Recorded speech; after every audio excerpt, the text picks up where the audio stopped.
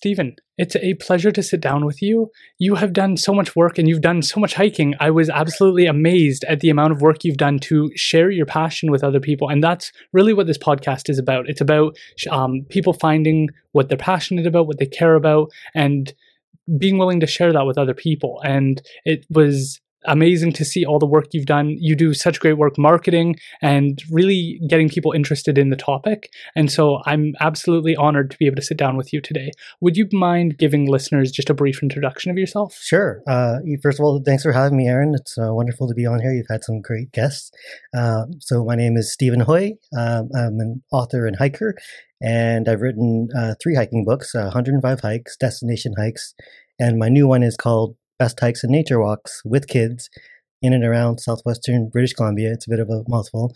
And that one is coming out in May 2022. Yes, I'm very excited for that one.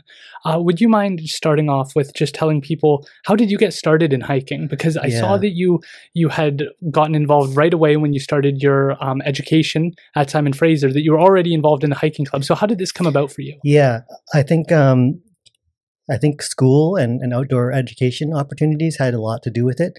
Also, my parents put me into Scouts and Cubs. I have no idea why, because we didn't do anything outdoors like that as a family, other than road trips and stopping off at, say, Crater Lake. So I was in Scouts, and that really taught me how to make a fire and be responsible with that stuff, and a lot of camping. My Scout troop was not a great one, so we didn't do a lot of hiking, just camping, but a lot of it. So that was my intro and got me really loving the outdoors. And then also in elementary school and in high school, there were teachers that were passionate about taking kids outdoors, and there were some different campouts and hikes that were offered. So there was a week-long hike in the Lower Lillooet River Valley that we did as part of a kind of gold rush history learning experience, and that really was one of the keys to igniting my passion for hiking. Wow. Yeah. And then of course in university you have the chance to kind of explore and do what you want to do, and there's outdoor clubs in university, so I got involved in the ones at SFU, and I had friends who were interested in hiking, and we all just really got into hiking, and I kept up. What are your thoughts on Scouts and Cubs? Do you think that they do a great job, or do you think that you would have revised it based on what you know now? I think that they could do a better job. There's a sort of a religious undertone to them, and they're of course Scouts is very colonial. There's a lot more they could do to connect people with the land and this place, and also there's obviously there's been issues with child abuse and pedophilia and that kind of thing. So there are concerns around that. I'm not Scouts was a wonderful experience for me, but I'm not. It's definitely like there's a mix of feelings there about it right now. Yeah. Okay, so I'm also interested to know what route you took moving forward, because you mentioned that your family wasn't that into fitness and doing these outdoor activities. Was that tough to be in a world where you're so interested in something and that's not shared within the family, or were you grateful that they put you into these programs because maybe you wouldn't have been able to experience it otherwise? Yeah, I'm grateful because I'm not sure, my parents did not seem to be that into the outdoors. I think my dad actually was a bit, but we didn't do that much around the outdoors. But they put us into Scouts. Really didn't have a choice, really, and I'm glad for that, because it was amazing. Met friends there and had wonderful experiences. Learned a lot, and also they were willing to put me in these some of these outdoor education opportunities that came up in the course of high school. So yeah, it really worked. It really worked out. But it's funny though, because once I was doing a CBC News interview, and it said on like the bar, it said Stephen Hoy, hiking expert, and I'm like, that's like Chinese parents' worst nightmare. Oh no! Shouldn't it say like lawyer or doctor? Right. Did you grow up in the city, and was there like a desire to get out of the city and go and experience these things? Where did you grow up, and what was your background in terms of the environment? So I grew up in Burnaby, and Burnaby and a little bit of Coquitlam, and Scouts really it took us out more into the valley and Manning Park, and so hiking has always kind of been about getting out of the city, whether it's like getting away from high school, and getting away from university and then just the city. It is about kind of getting a break from the city. Yeah, because I don't know if you saw, but they've recently started prescribing going outdoors to people. Yeah. And then I think of like, how often do you have to be in a city environment? Because I'm used to perhaps not going on the extreme hikes that you go on, but I'm used to getting outdoors and going into rainforest type environments and then just enjoying that walk. And then you think of people who live in the city and their parks are often sort of artificial in the sense that they're like paved ways of walking and environments like that. So what are your thoughts on that? Yeah, lots of grass. Yeah, you have to make an effort, right? You have to want to go. It seems like it feels like a real choice. Like you have to go. If I'm not feeling too energetic one weekend and I don't go outside, I end up going to like my local park, but it's grass, right? And paved paths. It's not as great. So yeah, I mean, you kind of have to make the effort to get outside. Yeah. And then, so you go off to Simon Fraser University, you choose geography. What kind of pulled you in that direction? Yeah, it was the environment. I was really into the environment in high school, joined the environmental club, that kind of thing. We even made a crappy film as a large project in grade 12. So, yeah, I basically went to university with this vague idea of being an environmentalist. And couldn't hack it in biology, and then couldn't hack it on the geographical sciences side. It ended up in more the human geography side, which is great because that actually ended up being a lot more interesting for me. It's more about society and space. And I mean, geography and both sides, the environmental side and the human side, are kind of really aligned with the work I've done since and with writing about hiking. So it all kind of led to the right place. Right. So human geography, could you elaborate a little bit on that for people who might not know? Yeah. So human geography, specifically social geography, is what I was interested in. It's more about studying social relations and how they are affected by space or how they affect space. So, how looking at a city and why things are built where they are, why there's an area where people are poorer, why racialized communities live in one area and others don't. Why Indian reserves are so tiny and put where they are. All those issues are in social geography. Right.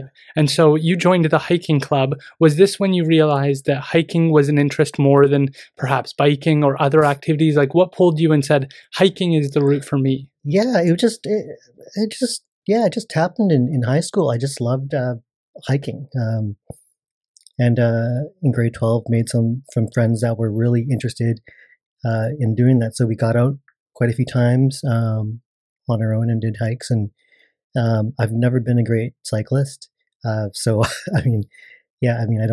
still don't really like going up hills on a bike. And so, hiking has just been the natural progression. And also it's like, it doesn't require as much. You don't have to, there's a low barrier to entry. Right. And I think that's also that's why, I'm a hiker, not a kayaker or, skier and that kind of thing. Right. And so when you're going out and you're starting to learn about this, what is standing out to you? Is it the feeling of accomplishment when you get to the top and you're like, or is it that view? Is it the kind of the rainforest around you? What's standing out to you that you're kind of going, yeah, I could do this. And what's the next place that I want to see? Yeah, it's kind of all of those, right? It's definitely, there's a feeling of satisfaction when you finish the hike, when you get to the place you want to go, because often there's a destination in mind. But if you hike as long as I do, then, or has been hiking as long as I do, then you realize you don't always get there anyways. But going someplace you haven't been, seeing the places you have been again in different seasons, and they're always different. It changes. Now I've gotten more and more interested in the plants and animals and fungi and that kind of stuff, looking at those. So, I mean, on hikes that people will think are boring, I always have something to look at. I just never get bored out there, right? And also it's just a stress relief thing. It's anxiety reducing. It's a break. Yeah, I think that's so important for people to realize, because I think we get lost in looking for the top of the mountain or forgetting that there is like for every step you take Yeah. in the forest, there's something to see, there's something to learn, there's a realization. Like my partner and I, we go for hikes, we go for walks, and we'll stop and we'll start looking at the fungi. And there's like, you could take 50 photos of that one image, and then you walk a little bit farther and you start to see this tree and it's huge, or you start to see a tree growing out of another tree, and you start to realize like, this is such a complex ecosystem that if you just walk through it, you miss all of it. Yeah, there's so many layers to it. And then there's also like there's the historical aspects. You'll find rusty logging relics and whatnot around, and there's just so many layers to enjoy hiking. And a lot of people I meet are really focused on the fitness part, and getting somewhere and going fast and not stopping to smell the flowers basically. And but yeah, I really enjoy all of it, and I've become less hardcore about the getting there and going fast as I've done more and gotten older. Right. So you started out, it sounds like really getting passionate in university and kind of beginning of high school. Yeah. How many hikes are you doing at this point in time, and how do you go about choosing your hikes during this period? Yeah. At that point, it's really only several to a dozen times a year, probably. Right. I remember it wasn't that much compared to now. But those were like special occasions. Those were really important. And if I didn't, get that dozen hikes in a year, I'd probably be pretty disappointed. Right. At that point, it was really looking at guidebooks and picking prominent peaks and interesting lakes and that kind of thing around the region. Yeah, and also just whatever we could get to. Yeah. Yeah. And so did you choose all throughout BC at that time, or were you being selective in more local areas? And how did you go about selecting? I've always kind of been a specialist in this, or focused on southwestern BC. Definitely have done some in other parts of the province, like in the Rockies. But yeah, always been very focused on kind of the area around Vancouver, from the Lower Island to Sunshine Coast to Sea to Sky to Fraser Valley and Manning Park area, and a little bit in Washington in the north part. Okay, and so how long were these hikes when you were starting out? Were you going, because you've done some pretty long ones, were those pretty short in terms of their, like a day trip, or how did you choose? Well, back in those days, we were probably doing, those were fairly long actually. We were probably going from anywhere from 4 to 12 hours. We were, when you're young and you have that kind of energy, it didn't seem so hard. Now some of those hikes that seemed easy are seeming harder now. Wow. And so that's a long time to be out in nature. So when you start to hit that kind of, it takes you 2 hours to get to your destination and 2 hours back. It sounds like those would be more like less people. There would be way less people on those types of trips. Is that something that you guys preferred, kind of getting away from those main trails? Yeah, I definitely do like to get out in places where there's less people. So that means doing some of the less popular trails. It means going farther, going in bad weather too. But it's fun to go far enough into the backcountry where whenever you see people, you're actually really happy to see them because you haven't been seeing anybody. It's neat. But yeah, definitely, it's nice to seek out places where I don't like going where there's a huge crowd. Yeah, and then within the hiking culture, I imagine seeing somebody else out there, there's almost like a greater level of respect than when you see somebody at the grocery store or at the convenience store, because you're like, wow, you guys were also willing to go all this way. Yeah, it's a funny thing. You could be walking in the city and you'll like kind of avert your eyes at each other. Like it's sad, but that's what we do, right? And if you're out there a few hours, you're going to stay high and stop and find out what they're up to and whatnot. It's especially when it's been like this past September, I did I think a 4-day hike on my own, solo, and in the middle of it, like on the third day, I saw people for the first time, and it was just so wonderful to see this group of 3 heading the other way and finding out what their plans were and whatnot.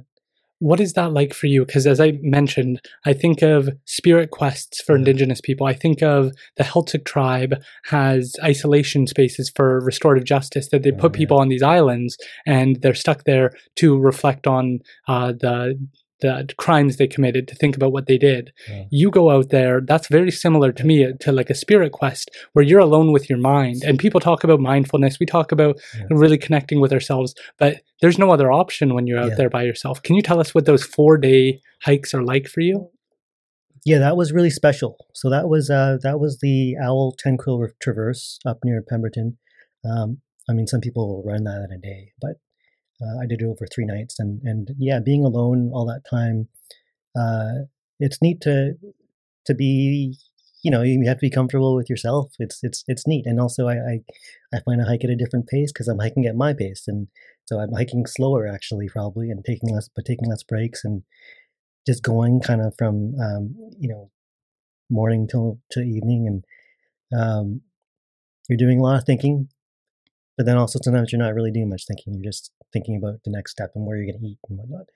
Um, yeah, it's really something. It's also neat to know that I don't get bored out there. Like there's I don't get bored. It's really neat, and also just the joy you can feel on your own without having to share it. It's because I mean I do love the social aspect of hiking. Seeing great view with other people and experiencing the challenges with other people is a big part of it. But also seeing that once in a while that I do love that on my own. It's like I really do love hiking.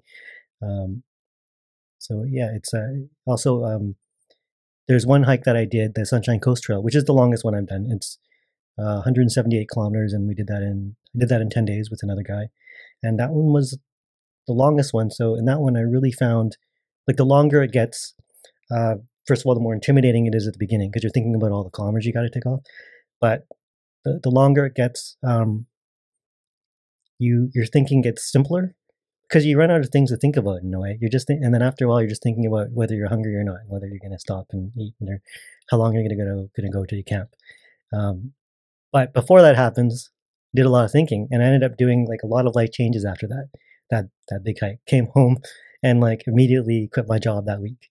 Really? Yeah, not planned too. I had made other life decisions, and then I came home and things had changed at my work, and I just quit. Right. What job were you working? I was at the Georgia Straight. I was the technology and web editor at this newspaper, right. And I'd been there for 8 years, and they were changing kind of editorial direction. And I was a news person, and they're changing more into the arts and culture side, which really wasn't not my forte, right?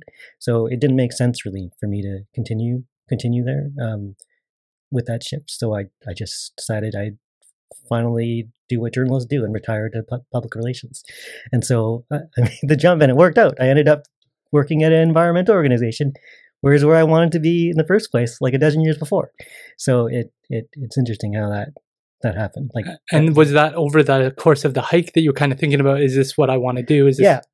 I was like, I already felt kind of, I felt done. I felt, I didn't have much more energy to give, and journalism was also just becoming too stressful for me. Wow.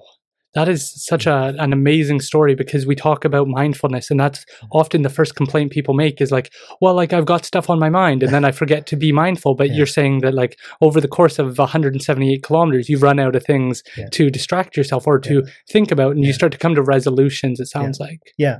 That's what it has done for me. When you've had all that time on your own, because I was hiking with another guy, and also with another friend for part of it. She came in the middle, but a lot of it still you end up being on your own, right? Especially since my main hiking partner was a lot faster than I was, and we were choosing to hike a lot of it separately and then meet up at certain points. So yeah, it's you do a ton of thinking. Like you overthink things over and over again, and then after the middle, like I couldn't really think anymore. I'm just thinking about the basics, it allowed thoughts and feelings and to come out that I wasn't really acknowledging before, and then to actually have to make choices. Yeah, because you think of people, and like we always get caught up with the next thing, the next meeting. We got to go here, we got to go there, and so you don't really stop to go, is this what I want to be doing, and is this how I want to be spending my time, and who am I valuing and who am I not valuing, and what could I be doing better in my life, and am I going down the path that I want, or am I just kind of filling the days with things I feel like I'm supposed to be doing? Yeah, I really like week-long hikes for that. I take a total break on week-long hikes. I turn off my phone, throw it in the bottom of my backpack, and just really disconnect and try not to think about work and other things. So I really really disconnect on those trips, and I find it's really important to do that a couple times a year. Yeah, it sounds counterintuitive though, because you think of average people when they want to take a break from work. Yeah. They're like, I want to go lay on a beach in Mexico. I want to go hang out in Cuba, and I just want to do nothing. And I think that what you miss is that opportunity to like recalibrate. And that's the idea, I think, that underlies like New Year's, is figuring out who are you, who were you over the last year, and where do you want to go from here? Like, what would you actually, and like people make kind of silly resolutions to me where they say, I'm going to go on this diet, I'm going to start exercising more. And it's kind of like dull, surface level plans to fix what they want to fix. Yeah. But your approach seems to be like, maybe you do want to go on a vacation to Mexico, but it sounds like the thing that actually gives you therapy, that helps you process things, is going on a hike, which to people is like, what, on my vacation, I'm supposed to go exercise? Like I'm supposed to move my body? I just want to lay around and do nothing. And it sounds like you're making an excellent argument as to what the benefits of going out in the world are. Yeah. Well, first of all, I don't really do it for exercise. I think that's the thing. I don't really do it for fitness. That's a good side effect. But yeah, you can have the beach too, right? Because actually, my favorite trails to really disconnect are these coastal, West Coast kind of trails, right? Like I did the Nuka Trail last summer, and that's it's beaches and headlands. This is the real wild West Coast of Vancouver Island. Lots of bears, wolves, and that. So there's beaches. There's lots of swimming. Tides and everything. So you can have the beach and hike too. That's super interesting. So you're like, are all your hikes up a mountain, or are they some of them just long winding trails through vast amounts of forest? Like what is? Yeah, it's all of it. Like, yeah, I don't do any one kind. Definitely mountains have always been like a large focus, but I'll do ones that are just going through the woods, just trying to find a pocket of old growth trees. Ones that follow rivers. I like ones on the islands, Gulf Islands, House Sound, and coastal hikes. So yeah, everything. And also I do a lot of just nature walks, stuff that isn't really hiking. It's more flat. It's a lot of wetlands. So yeah, all kinds really. Do you listen to music, or is that counterintuitive to what you're going out there to do? Yeah, for me it is. I just want to hear the sounds of nature. So I don't want to listen to a podcast. I don't want to listen to music. I'll the phone is not making any noise, or there's not any outside noise. Yeah. Do you think that other people might struggle with being alone with their thoughts to the degree that you have to be able to cope? Was that ever a struggle for you during these longer ones where you're like, this is like, I am isolated with my own thoughts? Was that ever a struggle? No, I mean, it can be uncomfortable to be doing all that thinking, but I'd always preferred to be able to just have my senses really immersed in the environment. So no, I never really wanted to have to put music on or put headphones on. Yeah. Interesting. And so how do you go about planning these early hikes that you started on? Because to, I guess, people like myself, I go out, we hope for the best. We kind of stay close to the entrance because we don't want to get too lost. But it sounds like for some of these, you have to plan how you're going to get to the island, how much food you're going to have. You're going to pack like shelter. You're going to pack things to make sure that you're okay if anything goes wrong. So what's the process to plan for one of these hikes? Yeah, I mean, the thing is, after you've done a few of them, it gets a lot more comfortable. Like I probably don't spend as much time planning it out as I would before. You just kind of know if it's 5 days, I'm going to carry this much food. I'm going to carry this much gear. And also gear wise, your gear does not really increase that much after packing for like 3 days. You just wear the same stuff over and over again, and have to wash it kind of along the way. It's really just your food. So it's become kind of second nature now. I pack way too last minute. But in the beginning, I was making lists and learning from books like Mountaineering: The Freedom of the Hills, and just sources of safety materials and whatnot. And learning from guidebooks. Guidebooks tend to give you an idea of what you should pack. And so I definitely, in terms of planning though, I was reading a lot of guidebooks back then. I still read a lot of guidebooks now. And I love paper maps, so I'm always looking at paper maps, and I usually carry paper maps if they're available for the area I'm going. So paper maps are not something you see people carrying a lot of these days, but I still think they're the best. Yeah. Can you tell us more about that? Why do you prefer paper maps? And then perhaps after we Yeah. can go through what the gear you choose and how do you Yeah. go about choosing your gear? Yeah.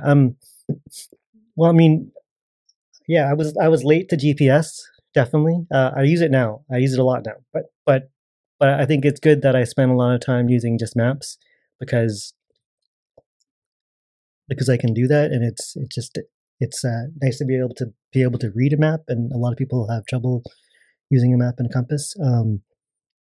And before GPS, you had a lot more, like you made a lot more decisions like along the way, referencing the map and the landscape.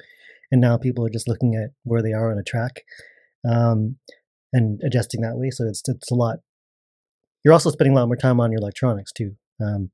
So yeah, I just love maps. That's why I did geography, I guess. And yeah, it sounds like there's more of that human connection to the journey. And when you get too far into the Google Maps or into a GPS system, you're almost just checking the box. You're almost just like, you're the GPS, you're operating and I have 50 kilometers, 40 kilometers, and you're kind of just the vehicle in Google Maps. Yeah. Like people will, you'll get to a point, you know, where you are, and people will still be looking at their GPS. Oh, just to see where, you know, and it's becomes kind of a crutch, like a phone. Yeah, yeah, and so yeah, I do use GPS though, especially actually as the books have made me use GPS more because I need to map the hikes, or record tracks to help map the hikes. So, but yeah. So you started by looking at 103 hikes in southwestern BC, which was written by two other authors. Yeah. Did they inspire you? And can you tell us a little bit about how you two met or connected? Yeah, it's pretty interesting. Yeah, I grew up. Yeah, I was 103 hikes in and around 103 hikes in southwestern BC by Mary and David Macquarie. The 4th edition of that was my favorite book in high school. And it wasn't even mine. My brother bought it, and I stole it from him. I still have his copy, that copy. He had to buy another one. But that was my favorite guidebook, and that guidebook has influenced me in a lot of ways. Like I would read that thing cover to cover, and I love the writing. I love the environmental ethic kind of it passed on, and I never had the honor of meeting them. But I've met through these books. I've met people who did hike with them, and it's which is wonderful, and it's really gratifying to hear that they like where the book's going, or how I'm writing the follow up book, and so even heard from a niece of theirs as well that wants to do some of the hikes in the 105 Hikes book. So that's really cool. So I never met them.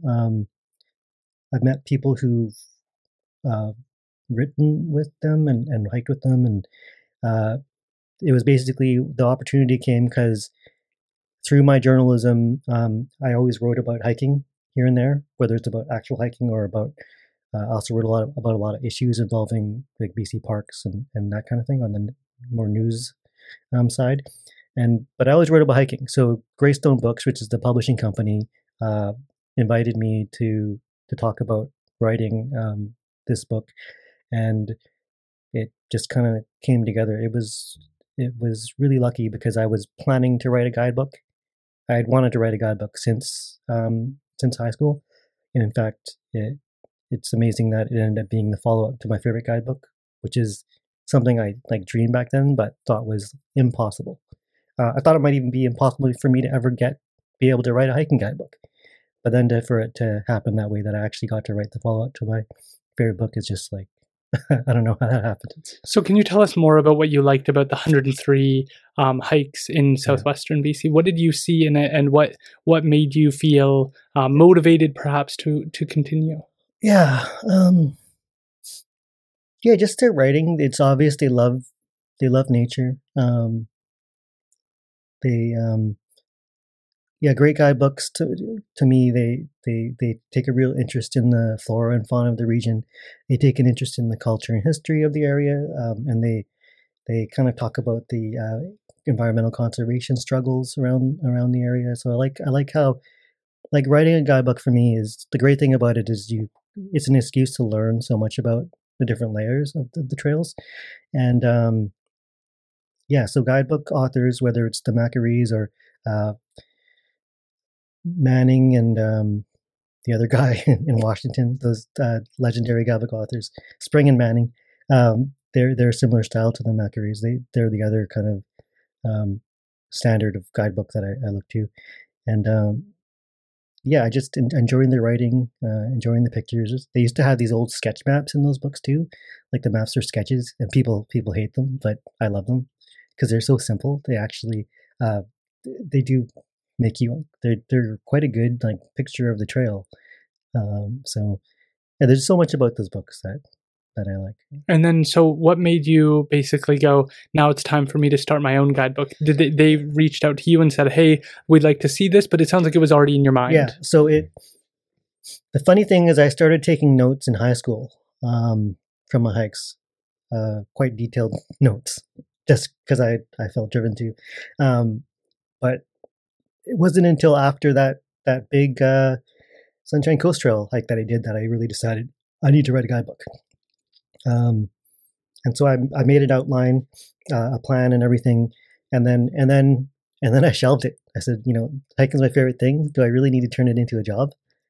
And then, just amazingly, a year later, I get this email from the publisher of Greystone Books saying, "You want to come in and talk about writing a hiking guidebook?" And I knew they must have been talking about this book, and I went in and we kind of meshed what they were looking at a guidebook and what I wanted to do. Right. And it worked out perfectly. Right. Because I think that's the struggle so many people face is I have this passion, whether it's creating artwork or it's creating music. And then it becomes, and I've talked to Andrew Christopher, who's a musician, about like, it starts out as like your passion and then it starts to become a job and then it becomes more responsibility. How did you go about making that decision? And it sounds like you learned through these books. So can you tell us about that? Yeah. Oh, yeah, definitely. I didn't, the books actually forced me to learn how to use GPS because I was really a paper map snob before. But it, having to take notes on the hikes, one thing that sucks is that you have to use my phone a lot more because I take notes on my phone.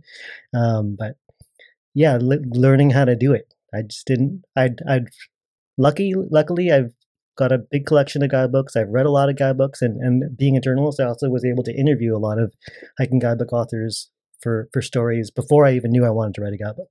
So I basically would interview any author of any hiking guidebook that would come out.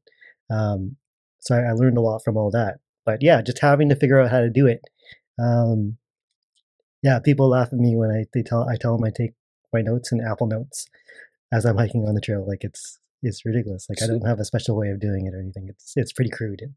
Right. So is that ever a struggle for you at all? Do you try and go for hikes where you're saying this is not going to be for a guidebook, this is for me to get back to my roots and to just enjoy myself? Yeah. If there are hikes that I know are kind of out of the scope of the guidebooks that I want to write, I don't take notes. I might not even take my camera. Right. Just because I want to break from it.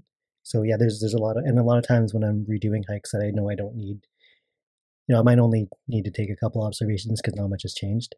Then I'm trying to turn off. Awesome. So how did you go about writing the first book? What was the process? How long did it take and what was involved? Yeah, the first book was quite compressed. So it was about a 2-year process. So the first book, writing a book about 105 things is not something I recommend. It's a lot, quite intimidating. I had to change the way I thought about it too, because I was thinking about it as, I have 105 things to do and I need to check them off, but that's like too big to think about. So I had to think about it more the other way. Like, okay, I've written 10. That's good, and then it just, once I got over 50 or 60, then I felt better. Yeah. So yeah, I set out a list of hikes. My idea was to like draw a circle around Vancouver, basically, and pick a real variety of hikes in that area, easy and hard, long and short. So a real mix. And then I set out to hike those, and things don't always turn out exactly as you plan. So So for any given weekend, you're kind of thinking, oh, I got these 5 hikes I could do, and depending on the weather, depending on forest fires or whatever, uh, which way you're able to get travel to, that ends up influencing what you pick, and so that ends up influencing the hikes that you end up researching, and then you find out about other hikes, and so yeah, it's I kind of pick a set of hikes and or have a general idea. A lot of times the list is actually really just in my head, and then you just kind of go through it and you end up with what you end up with basically, and kind of cut it down to the number you need, and so yeah, it's kind of an organic thing. Right. So it isn't that like they gave you a list of 105 hikes and you need to go out and explore these to get the information. No. They're just assuming that I know what hikes to put in there, and they have a little bit. My editor there is amazing. She's like she's edited a whole bunch of hiking guidebooks, and she knows all the hikes. So there will be some discussion sometimes of this hike or that hike, but generally, yeah, I'm making the list and setting out to do a certain amount, and that ends up being what's in the book.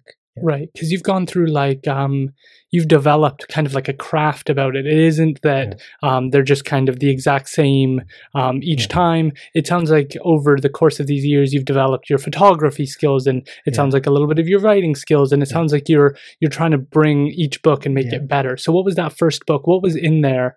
Did you take all the photos? What was kind of the process? Yeah, in the first book, I think I pretty much took all the photos except for the cover photo, one inside photo, and the author photo. So yeah, generally I take most of the photos in the books, except for there might be a few hikes where I got rained out on or something, or the pictures didn't come out. Then I'll get a friend or someone else to contribute, because there's tons of amazing photographers out there. But yeah, it's so it's I mean, it's mostly. It's a pretty solitary process otherwise. Right. And so do you choose the camera? What was your kind of process for, did they give you a camera and say, here you go, get out there? So they don't, when you're writing a book, the book is the photos are kind of not part of that, right? They're kind of paying you for the writing. So the photos are really your responsibility. And so yeah, I use a DSLR, a Nikon, and went out and just took photos and offered them a selection of photos. So yeah, you're basically choosing, and so I'll offer them a small selection of photos that I think are worthy or good as illustrations of a hike, and then they'll pick out of those. So I narrow it down. I like that there's 2 people choosing.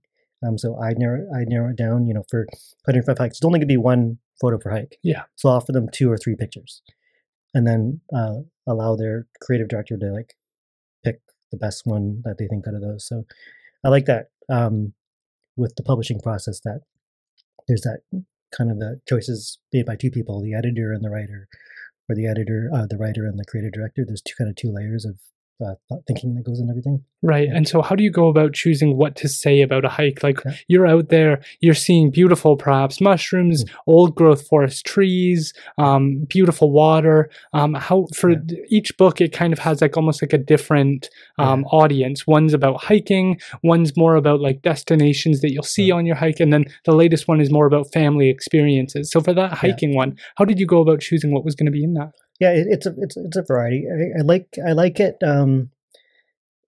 If it's just a set of directions and description, that's boring for me. It's probably boring for the reader too, although some people just want the directions. So it has to be interesting for me too. So part of the write-ups is usually I want to share something interesting about each area that isn't just about how beautiful it is and the practicalities of it. So usually there's something to do about nature or culture or history or the geology. So there's kind of the observations I make on the trail. Something will really stand out in my notes, and I might put it in capital letters in my notes or something. But then it also is the research I do when I'm writing to find out more details and to confirm what I've seen, in terms of biology and geology, and also to look up the history. that might just change how I write about the hike and what I want to focus on. So yeah, it just kind of happens when I'm writing, but I like to focus on something like in each hike. There's like usually some kind of focus that I really want to kind of elaborate on. Right. And how did you go about structuring the book? Was there a logic to the order that you went in or anything like that? Yeah, I kind of tend to go geographically. So I go north, east, west, south of Vancouver, so I kind of do this, do it in kind of the order the hikes are from Vancouver based on access. So it's basically based on roads and maps, and it's fairly logical that way. Interesting. And so how did you feel about how that book was received? One of the questions I had was like, when you go on certain hikes, there's like a culture that you want to kind of keep it private, keep it secret. That's like a mindset that some people have of like, well, we don't want this trail to be overrun by people. We want to be able to enjoy this peaceful place. Hill Keep is one here in Chilliwack. It's at the top of Chilliwack Mountain, and it's a secret little gem. And when people talk about it, they go, shh, like don't tell anyone. And so, what was your experience kind of writing this book and putting it out there?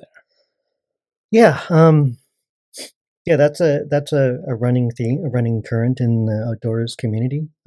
It's very colonial though, because it's usually white people saying that. We don't want people of color to discover it. Well, it's not like it's theirs though. It's ridiculous.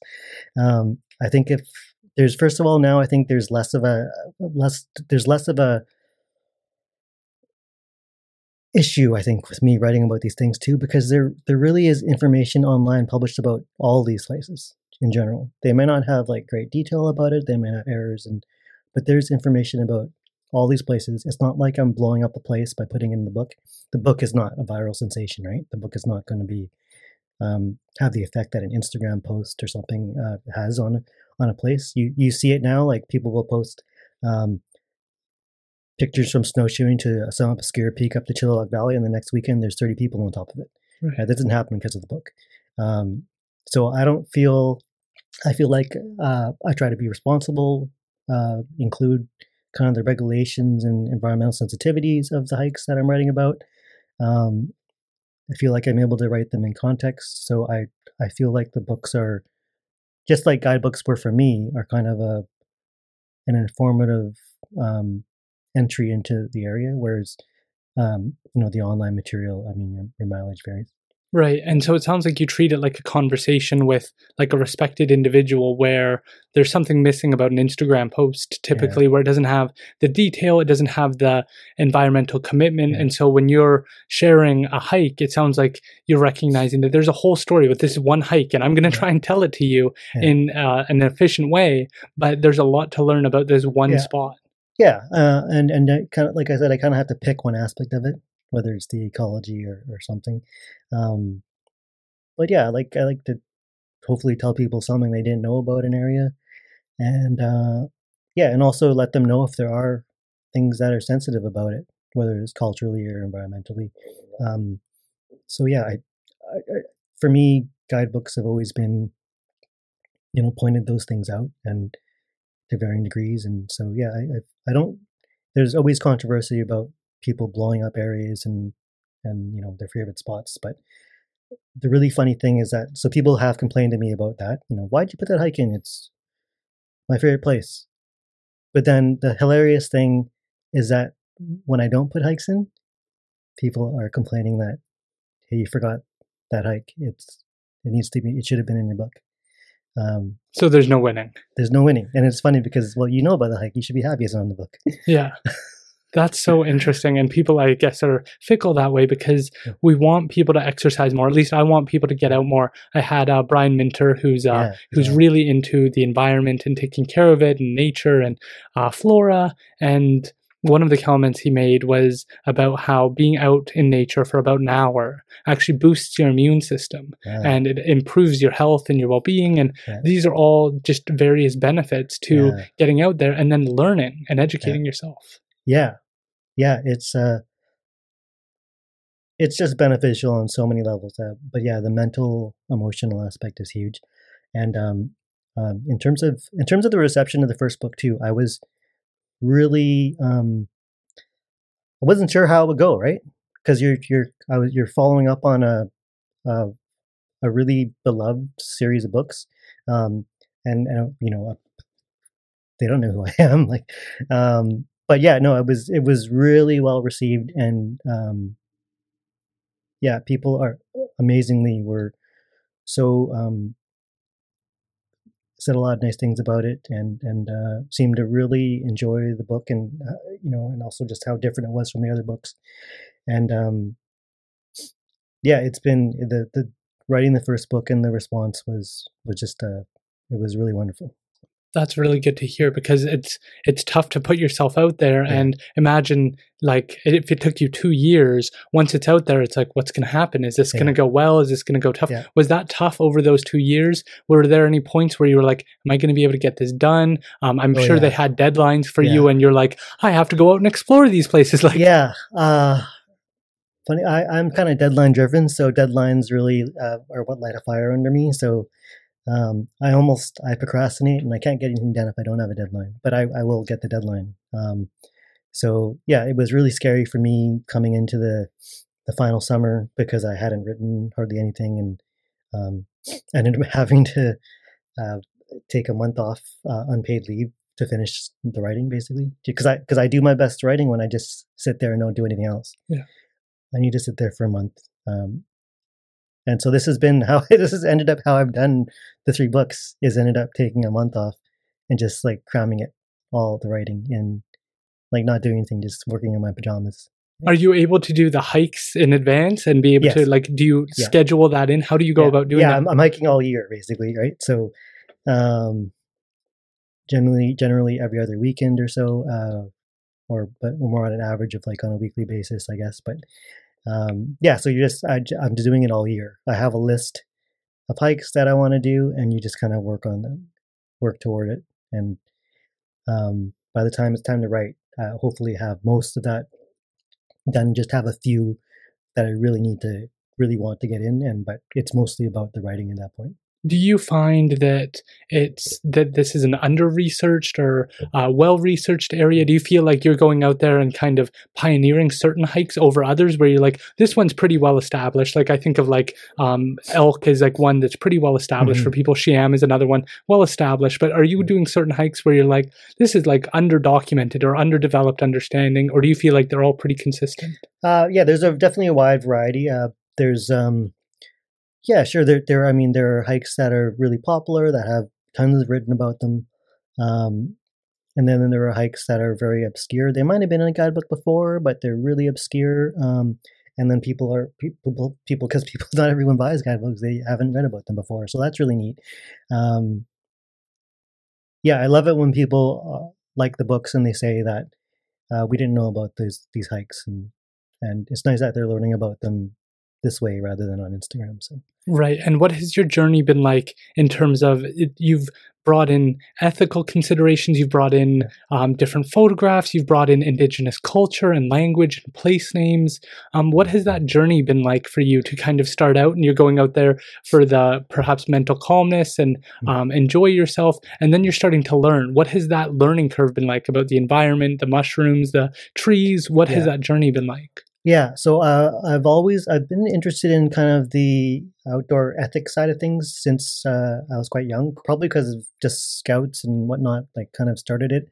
And I remember reading an old Leave No Trace book like quite a long time ago, before it became well known. Now it's pretty much everywhere. Um, so I've always been interested in kind of that minimum impact practices, and also the history side too. I mean, that was also nurtured early by that high school hike. That that hike taught us a little bit about the gold rush history, but also took us to meet some elders in Shamakum. Yeah, and so it instilled that interest in the different facets of history. So yeah, I just it's amazing. Like I've definitely always been interested in the geography, geology, and history side, but my interest in the kind of plants and animals was more surface. But I've become way more interested in those by doing the books too, just by needing to identify plants and animals and wanting to. So I've learned a lot. Right. So yeah, it's expanded what I'm interested in, and there's always new things to learn. Interesting. And so what was the main hikes or main experiences that you got out of that first book? What stood out to you when you were submitting it? Did you see like a bear, or did you do a hike that was like unexpectedly difficult? What kind of stood out when you were finishing that book of like, wow, that's like a huge takeaway? Yeah. I think it's just it's just learning. The hard part is being clear about the directions, I think, too. Like learning how to be more clearly about it. And I definitely learned a lot from doing the first book. I feel like I'm really proud of the second book, Destination Hikes, because I think I took everything I learned from 105 Hikes and put it into there. So 105 Hikes is my first book, so it's kind of has those first book things in it that authors do. Like there's they want to put a lot of yourself into the book. So like, people's first novel always is like often semi-autobiographical, even though it's not supposed to be, right? So there's a lot of thoughts, I think, that I wanted to get across and that are in there. And so sometimes the hike write-ups are maybe a little too focused on a certain issue or something, where it probably should just, get into what the hike's about first and then get, the other way. So I think I learned a lot. My editor helped too, because she's a good editor, which means she's a brutal editor, and makes changes that are sometimes hard to. You're like, oh, I want to write it this way, but then it's like, oh, she's totally right. I learned so much. Interesting. And so when that book releases, I know that there's like a lot of hiking groups and clubs. Is that when you started being a part of those, or getting vocal in those, or getting a well-recognized name within that space? It was really helpful to be part of a club, because I've been a member of the Wanderung Outdoor Recreation Society in Vancouver, and what was neat is I actually did a lot of the hikes as part of the club and was taking notes. I was one of the main trip organizers. And so I was, meeting this community and learning from them as well about hikes and what they know and that kind of thing. But also, getting help to go out to all these places. But then also had a community that was ready to support the book too when it came out. Like they were fantastic. The club has been fantastic. I'm also a member of like the BC Mountaineering Club and Nature Vancouver and some other clubs. And a part of promoting the book has been getting in touch with them and, giving presentations to them. And a lot of guidebooks also have a real club history to them. Like the predecessor book, 103 Hikes, was always a project of the BC Mountaineering Club. And so, it's important to kind of get that support from the clubs and also support what they're doing. Because you gave proceeds to them as part of the book, right? Yeah, as part of Greystone Books, continuing on with 105 Hikes. They made an agreement with BC Mountaineering Club to give a certain amount of proceeds, and then in exchange, the club is kind of endorses the book and whatnot. And I was really glad for that connection, because I think it's important to have those connections between the books. And it's good. So they use that money for like conservation and trail purposes. Yeah. Right. And so after that book releases, where did you go from there? Were you like, this is step one, we're just getting started? Yeah. Or were you kind of like, and I'm done, I'm going to walk away from the book world now? How did the next book kind of come about? It kind of, there were two roads. I was thinking, one, the great thing about these hiking guidebooks is that if they do well, you can write multiple editions, because they need to be updated. So I knew that the publisher had already talked about doing a second edition of 105 Hikes in a few years. So I knew that was going on. But then immediately I didn't really have anything. But I was having dinner with another author friend of mine. His name's Travis Lupick, and he writes books about harm reduction. So he wrote Fighting for Space, and he's got a new book, Light Up the Night, out now, about harm reduction efforts in the States. He was talking about how he was getting his next book proposal ready, because we've had books out around the same time. I was like, next book proposal? What are you talking about? And he's like, you got to strike while iron's hot. Your book's out. You got to. And I was like, oh. And I went home and emailed my publisher right away, and then they came back with the destination. I think I had proposed like a different kind of book, but they came back and were like, destination hikes. That's what you should write. And I was like, that sounds pretty good. And then it grew on me, and we ended up talking through the idea, and ended up writing this book, which was meant to kind of highlight these special places, and swimming holes, mountain peaks, waterfalls, and more. And I was pretty much able to interpret that how I wanted to. And what I liked about this book is I got to write more in depth. There's more photos. So I was really able to, because it had less of a format established on it, because the previous book needed to follow kind of the 103 hikes rubric. Yeah. I was able to do it more how I wanted, and it, I really like how it turned out. So philosophically, how would you say that they differ? Because it sounds like the hiking one is more about the experience of these hikes, but destination hike sounds like it's more about where you're going, and you're going to see this waterfall. So how did that kind of change philosophically? Philosophically, though, there isn't that much difference between them, because I'm not really all about the destination totally. So the destination is kind of like the draw. Like I'm pointing out that there might be a old growth tree like halfway through the hike, or there's a waterfall at the end, or a huge view. But really, I'm trying to, like, I'm making sure to focus a bit on those. But philosophically, I'm still trying to just talk about the nature and culture of the area, and get a little more in depth into that. And it's definitely has the same. I think it's the same philosophy, just more expressed in the second book. And how did you go about, was it the same kind of organic process to choose the locations? Yeah. Or was there something about certain places where you were like, well, this waterfall is like phenomenal, and so people have got to go check this out? Definitely that part, the destinations part, did influence some of the choices. I was like, there's some waterfalls I really want to get in. I want to get in some great peaks. I want to get in some swimming holes.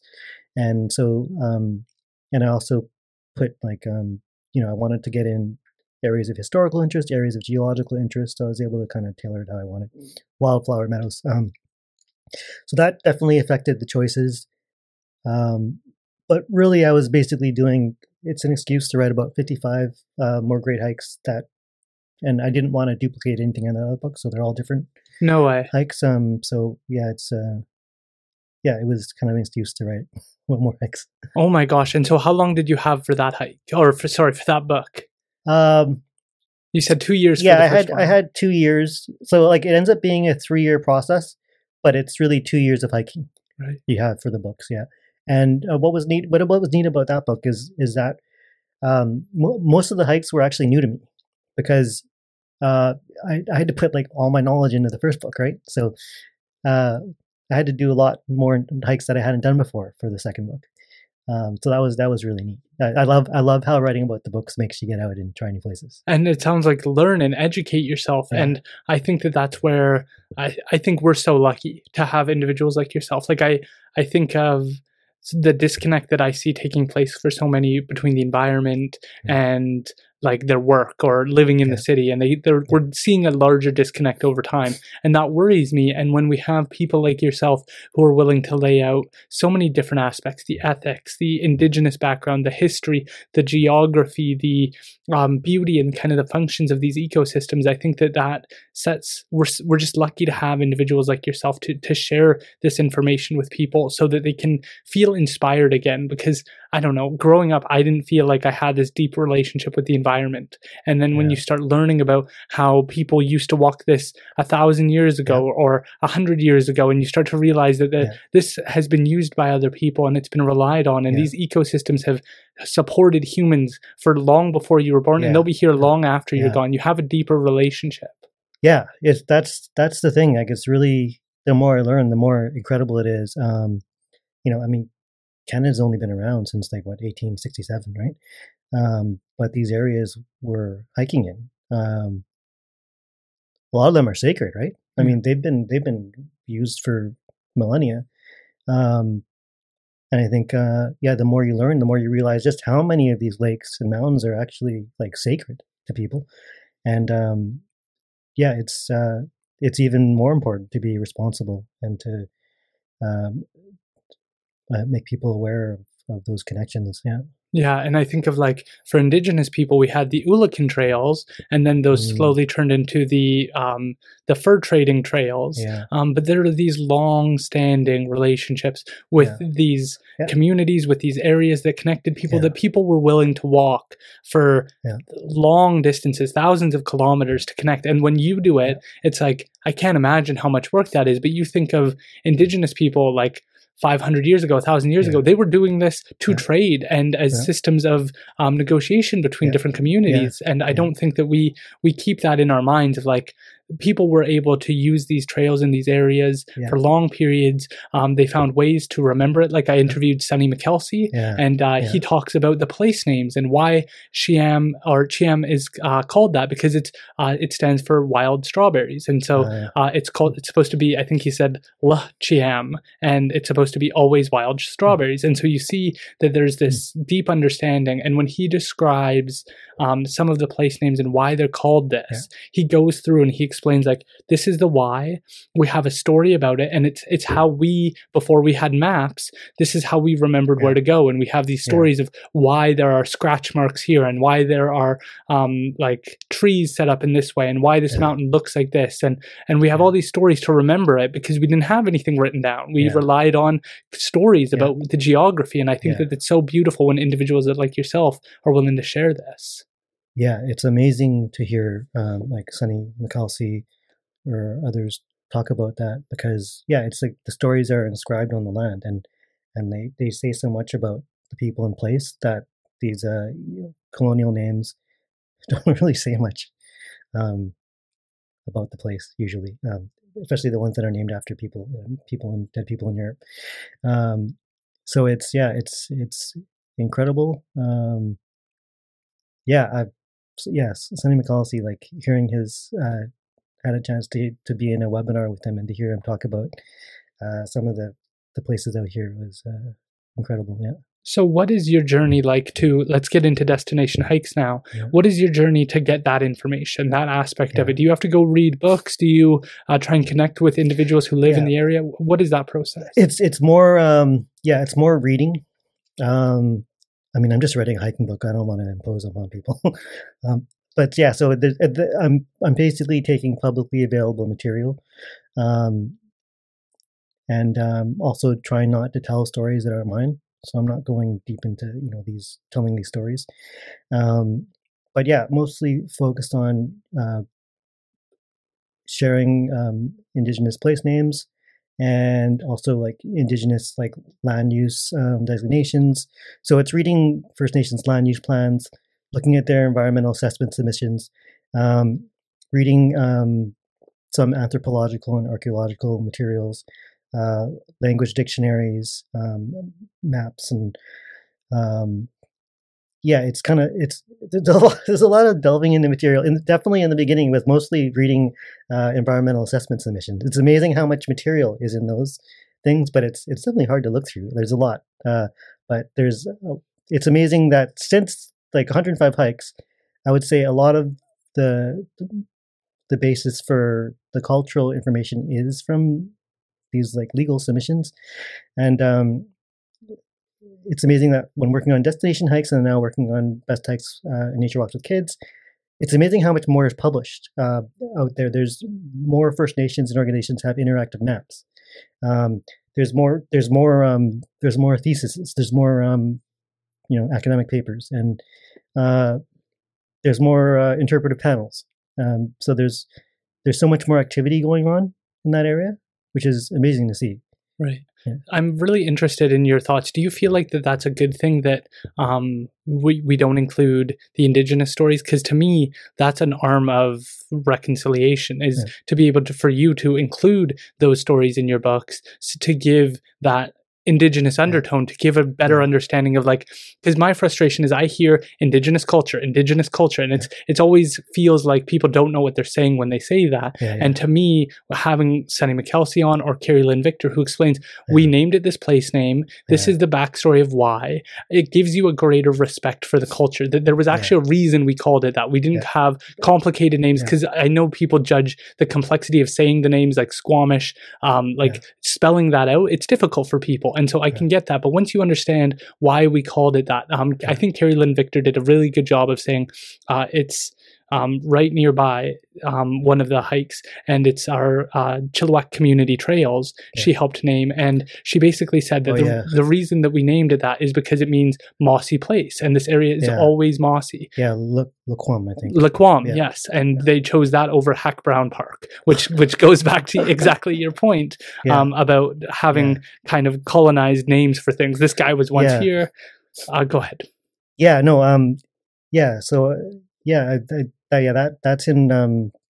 There's a hike in the new book, Best Hikes and Nature Walks, that starts at Laquam Park and goes up the Thalatel Trail, which is describes wild ginger, I believe, in Hulkamalum.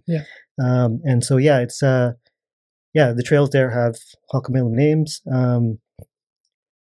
So I like how there's that connection. But in terms of the stories, I think I do feel like in terms of getting into the stories, I would probably it wouldn't make sense for those stories to come from me. Probably better if in the future maybe work with people like Carrie Lynn Victor and Sunny McKelsey to tell those stories in their own words. Like I think whenever you see someone non-Indigenous transcribe a story, it's often a little strange and a little off, and also they might be combining two versions of the stories because there might be multiple stories. It's a mess usually. Whenever I cringe usually when I see it in another book. So so you would have like certain stipulations you'd want to make sure it's done in a certain way, because I just think we need more, I guess, collaboration, because I know Sunny has his Stolo Atlas for the Fraser Valley, but I think that being able to tie it into current books, because I would guess that the community that's perhaps buying Sunny's Atlas and the community that's maybe reading your books are probably not the same community, and so having more overlap between the two communities would be valuable. And I sure wish I'd gotten a copy of Sunny's Coast Salish Historical Atlas a long time ago. A lot of the material some of the material in these books is derived from those books, but it's more derived from material that is ancillary to the book, like research projects or whatnot that are referencing the book, but I didn't actually have a copy until fairly recently. And so when I was on the webinar with Sunny McKelsey, he's like, you don't have the name for Mount Lincoln up by Yale in your book. I was like, well, I didn't know there was one, but if I had the book, I would have known. Oh, wow. That's interesting. So you're kind of like a student of the BC world, where you're like, I've gotten to see that you follow so many people who are influential, who like the Sunny McKelseys and staying educated on these events. What has that kind of process been like for you to be kind of a student of the Fraser of BC and learning about all the different kind of leaders throughout the area? It's just amazing how much knowledge is in those leaders that most people don't hear. So like when someone like Sunny speaks, like it's amazing because you're hearing all this stuff you've never heard before, and the reasons for why things are and whatnot. So it's really just it's something that I'm really fortunate that in the process of doing the hiking books, I've been able to learn from all these people and learn so much. So I think hopefully we can do some collaborations in order to bring more of that out. Yeah, because you also were both keynote speakers at a University of the Fraser Valley event, if I'm not mistaken, as well, right? Yeah, and I was like, what? I'm going to be a keynote speaker with Sunny McKelsey? Like, this is ridiculous. Like, what do I have to say? And so, that was real. That was a real honor. Him and Professor Keith Thor Carlson and Ian Roxburgh Smith. That was a really wonderful event about Indigenous place names in the Fraser Valley. yeah, and Sunny told so many stories and offered so much insight. Uh, so yeah, that was quite a highlight of last summer. For sure. Right. Does this feel surreal to you at all? Because you're kind of a little bit hard on yourself in that you're like, how am I able to sit up here with these individuals when I feel like I'm lucky to be sitting down with you and hearing your journey through this and your willingness to share these stories and approach it with like a sense of responsibility. I think that that's what's so important and what makes your work so authentic. Oh, thank you. I think that the word responsibility is actually, that's kind of how I approached it. Is like, if I'm going to write a hiking book, I want to write it in a way that seems responsible to me, which is why I want to have like information about, minimum impact and culture and history in the book. So yeah, it's about, how can I talk about these places in a responsible way? And it's always like I'm learning more and more about. I'm always learning about what that is, um, and it's been neat to see more awareness among hikers and the public about that as well. So yeah, but it is funny because like I write hiking books. I mean, I'm in the same knowledge category as Sonny Kelsey.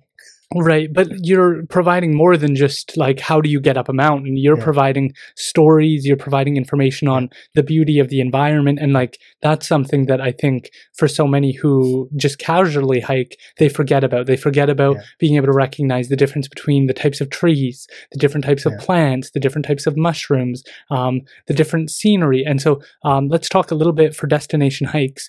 What are your favorite things to see? Do you love seeing a beautiful waterfall? Do you love like seeing wetlands? What stands out to you when you're going on these hikes? What's kind of like, I want to get up there so I can see this? I love all of it, obviously, but waterfalls are a big thing for me. And waterfalls are good year round too, so that's a good thing.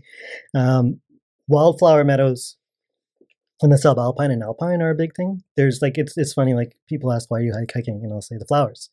Like the flowers, what are you talking about? But it's like these colorful meadows right up in the mountains. They're just amazing. Like in July and August, there's something really amazing about being there. And when you're up that high too, you're getting amazing views. You're breathing like really fresh air. There's butterflies. It's so being among those meadows is one of the best feelings. Being on top of a mountain as well, or walking along a ridge where you can see like in 360, that's really something. Glaciers, but yeah, also old growth trees, like finding old growth trees in the woods, just really huge ancient trees, and interesting geology like volcanic stuff or just sedimentary. I mean, there's all different layers of that. I like going to the islands. Any hike that involves a ferry too is a big thing for me. I love ferries. There's just so many aspects of hikes. Like you like ferries. Can you elaborate on that? What stands out? I just love going on the ferry. Yeah. So any hike that involves like going to Bowen Island or Gambier Island or the Gulf Islands and doing a hike, it's ideal for me. I feel irresponsible that I have no idea which mount or which islands you're talking about right now. Yeah, so Bowen Island and Gambier Island are in Howe Sound or Atkinson, I think, and they have small mountains on them, and these are great because they're kind of good all year round, and they have like amazing like Sailor Sea 360 kind of views, and also on the Gulf Islands, like in destination hikes, I've got some stuff on Galiano Island. But there are great day hikes there you can do. Right. Yeah. Interesting. And so when you went about choosing those hikes, what was your experience going out there for the first time, taking ferries? Yeah. Did you have to find places to stay, or were you like, I'm just going to camp? Yeah, it's a mix, right? Some of them I really like the ones where you can kind of do it as a foot passenger in a day. So there's Mount Galiano, there's Mount Gardner, and there's Mount Killam in my books, and you can do those as a foot passenger. And do that as a day trip. A bit long, but you can do it. And then there's ones on like Salt Spring where you really, because of the ferry schedule, you really have to go kind of car camp there in a BC park and do the day hikes. But yeah, so it's a mix. I kind of do. Sometimes they would like often I'll be like planning a weekend and be like, okay, I got to do a few hikes in this area. How can I camp in that area and do these hikes? Right. And so you have to plan it out, make sure that you're able to get there for some of them for a longer period of time. And then for some of them, you're able to kind of get away with going for a shorter period. Yeah. Do you do these typically alone for destination hikes? Did you do these mostly by yourself, No, or did it's you go with people? mostly with friends from hiking clubs. Yeah, I mean, some of them are alone, but usually, there's someone else who wants to go. Right. And what do those conversations look like? Because I find that when my partner Rebecca and I, when we're up in some more unique places where it's off the beaten path, you meet more interesting people that I guess have like a different approach to having that conversation in the middle of nowhere. You get kind of more a thoughtful conversation than again when you're walking down a very main trail and you're kind of like, huh? And you just kind of give your little head nod or whatever. There's more of a connection or a thoughtful conversation. So what is that like within the hiking community? It tends to, like, picking a hike is pretty functional. Often it's like, what hikes do you want to do? What hikes do you want to do? Which ones overlap? What's good this weekend with the weather? So it just kind of meshes together. And the good thing is always people who want to go hiking, and I love hiking with new people too. So I'm always open to hike with new people, and you just kind of find something everybody wants to do, and tends to work out. Right. And do you bring your family at all on these hikes? I do a few hikes with my son. He's 9, and so he likes the shorter end of the hikes. So I don't take him on a lot of the big ones. I've taken him on some of the shorter ones. Like he did quite a few for in the new book, which he calls his book. So yeah, it's but it's surprisingly hard to take notes and photos when and also give your full attention to your child. So I did find it a bit challenging to do hiking research with him on those hikes. I'd often take him, and it was good to see how he reacted to them and what he liked about them and whatnot. But I'd often return and take more notes on our second trip and whatnot. Right. So did you use the same camera and the same kind of style for both books, or what kind of did you change around between the first and second? I've definitely used the same cameras for all the books. I'll probably switch the Nikon I use, but it's pretty much the same thing. And the note taking is pretty similar. I mean, I think I learned to take better notes. I had to take better notes for the second book too because it's more in depth. Right. So I think the note taking has gotten better. I've gotten a better idea of what I need to take notes on, and also with the GPS, I've been better at. I've learned how to kind of take notes in the GPS with waypoints and that better. Right. In the first one, I didn't take them that well, like in terms of plotting them. So I had to draw a lot of the maps at the end in Google Earth, which wasn't great, but it worked out. So yeah, I've had to learn. So that's become more efficient. Interesting. And so what do you hope that people get out of the Destination Hikes book? What do you think is kind of like the story of that book? I think it's like I like that there's like some big hikes in there, but there's also like lesser known hikes. I think that people are finding and enjoying, and because it's more in depth too, they're getting more of the flavor of the area. I think that Destination Hikes is kind of the way I wanted the first book to kind of turn out in a way. So I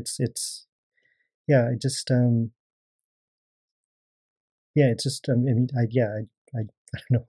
And the proceeds for that one goes to, I want to say, the Hope Outdoors. Yeah. So that one I decided to give a small portion of royalties to the Hope Mountain Center for Outdoor Learning. Right. And what I like about them is they do they're awesome organization, and they do a lot of outdoor education stuff. And their genesis also comes out of a controversy around raising the level of Ross Lake, and the kind of the environmental fallout of that led to the setting up of like a funding mechanism for environmental work and whatnot. So they came out of that, and they do this outdoor education stuff, but they also do the trail building and maintenance. And what I like about that is their trail building and maintenance work has really had a reconciliation focus to it. They've partnered with different First Nations, depending on the trail, and included information about place names and history. So they'll have colonial, but they'll also have Indigenous history on these panels. And there's a lot to learn. Like I did one of their hikes is the Tequalis Trail up Fraser Canyon, and that's in 105 hikes. But when I first did it as a high school student, it was called the First Brigade Trail. Um, and it's quite a different experience to go back and hike it again, because now it has these big interpretive panels on it that describe the history in a way that we didn't learn. Like, I did it as part of a history hike, and so we learned about the gold rush history of that mountain, Lake Mountain. But now they've got kind of the double layer of history in there, and it really changes the experience of the hike. Like, it's a much fuller experience. It's quite something they've done there. Interesting. Can you tell us why we need to be ethical when we're hiking? Like, I'm sure to you it's like it's obvious, but for people, like, we still see cans and garbage on so many different hikes. And so can you just lay that out to us? Why is that important? Yeah, it's kind of, there's a few layers to it. There's one, obviously, like, it's environmental, like, both for wildlife and for biodiversity. So there's that. Obviously, there's, you got to kind of think about it. If you're doing something in the environment, basically, I mean, you got to think about 1,000 people doing that, because it's not just you. You're one banana peel. I mean, there's other people going to do the same thing, right?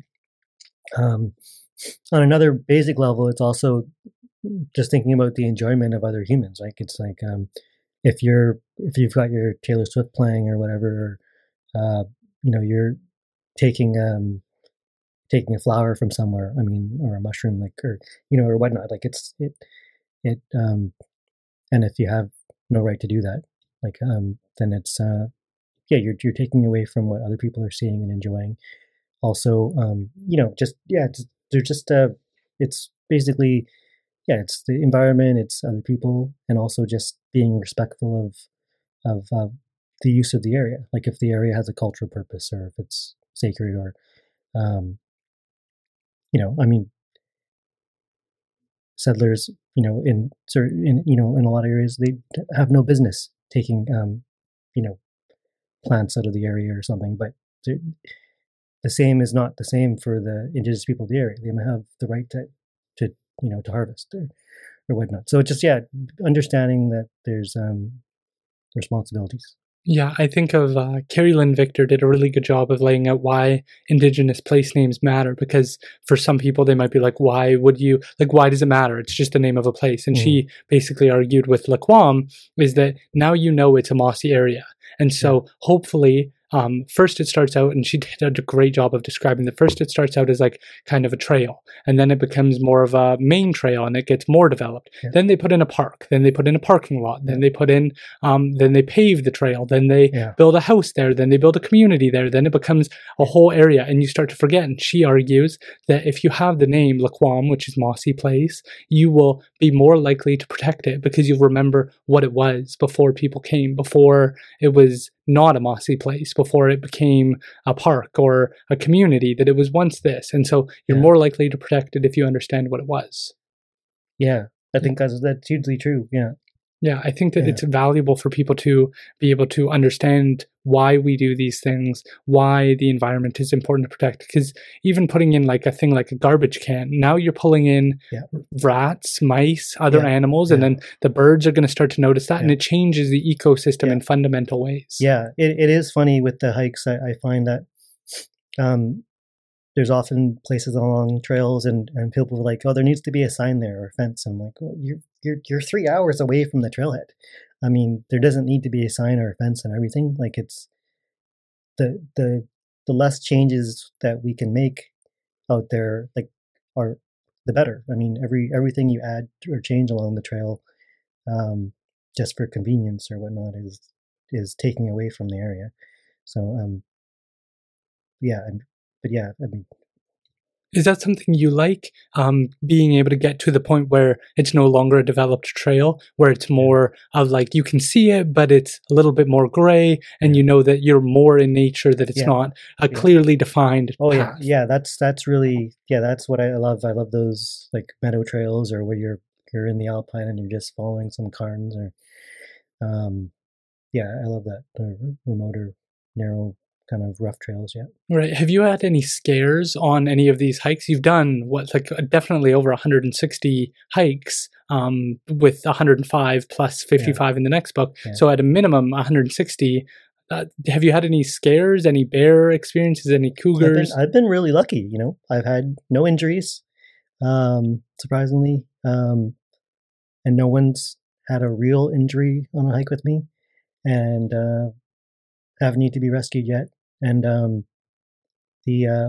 like see lots of bears, but I mean, after you see them several times, you start to get used to it, and it becomes easier. So, what kind of bears? Sorry, were they black bears? They're black. Yeah. I mean, I've still only seen grizzly bears from a vehicle, like on the way to a hike. I've never seen grizzly bears on a hike still. But you see a lot of black bears. I still haven't seen a cougar or a bobcat out there. Yeah, black bears, wolves, lots of deer. What were those experiences like? Because I feel like it's becoming artificial for people to think about. And I just had Lee Harding on, who's a biologist, who was kind of talking about wolf culling, which is basically shooting wolves from helicopters, which I completely disagree with. Crazy. They're like, they're just magical creatures too. Like I saw them on the Nooka Trail last summer, and they just like appear out of the fog, like the mist, and they'd be like halfway across my vision before I could see them because they're so camouflaged in a way. Yeah, it's amazing. It's really something to see these large mammals out there, and the bears. I mean, the bears, you realize they're going to generally steer clear of you. You need to make some noise and let them know you're there. And I mean, I've had like, say 5 bears kind of around us at certain points, and there were no fears. There were no kind of tingles of oh my no. goodness. My friend was freaked out though. We had to walk all the way to the tidal shelf and into the water and walk around them that way, which is probably smart. But I didn't think we had to walk as far out as we did. We got soaked. But yeah, no. We're first of all, we're carrying bear spray, like bear bells, not bear bells. A bit like horns and all sorts of stuff. So bear bangers. So we've got the safety equipment, and then you just you can tell if they're being aggressive, right? So you're just you're kind of talking softly and backing away. You should try to give them space basically, and hope they go their own way usually, which is usually what happens. But in the summer with the 5 bears, they were on both sides of us on a narrow beach, so you had to kind of go to the water to get around them because the inside was like pretty dense, like forest, hard to navigate. So yeah, I haven't had any problems so far, luckily. I mean, I guess it's a little scary when you run into cubs because the mom's there. So, but you just get out of give them lots of room and wait. So yeah. Is it humbling at all? Because you start to realize, like, I am just like, we get so used to thinking we're really important people, and I've got my meetings, and I've got 50 likes on this new post I made, and I'm so busy with all these things that you kind of forget this bear doesn't care about any of that. Oh yeah. I would say so. Yeah, especially seeing a bear, especially seeing a bear. Yeah, this bear could cut you open with that one claw. So yeah, it is. Right. And what is it like to see the different ecosystems and see rivers running with fish in them, perhaps, or seeing animals hunting for animals? Like we saw right now, the Great Blue Heron Reserve has an insane amount of eagles right now, and they're all ages, and it was just so amazing to see them trying to hunt, trying to find mice, trying to find food, and it was just like, wow, this is going on all the time. And again, I think we get lost in our I've got to go to work and I've got this meeting, and oh no, I've got this stress, and and then you realize these animals are doing this all day, and they don't. This is what their focus is. Yeah, and there's also just noticing the animals because. A lot of hikers might be out there and they'll just see an animal and be like, oh, it's a crow or a pigeon or something. But there's actually just so many different kinds out there. And so when you start to take notice, you realize, oh, wow, that's a different kind. And maybe they're only up here for a couple of weeks because they're migrating. So yeah, it's when I was doing the kids book, my son and I were at Rice Lake in North Van, and we saw they were doing a trout release there.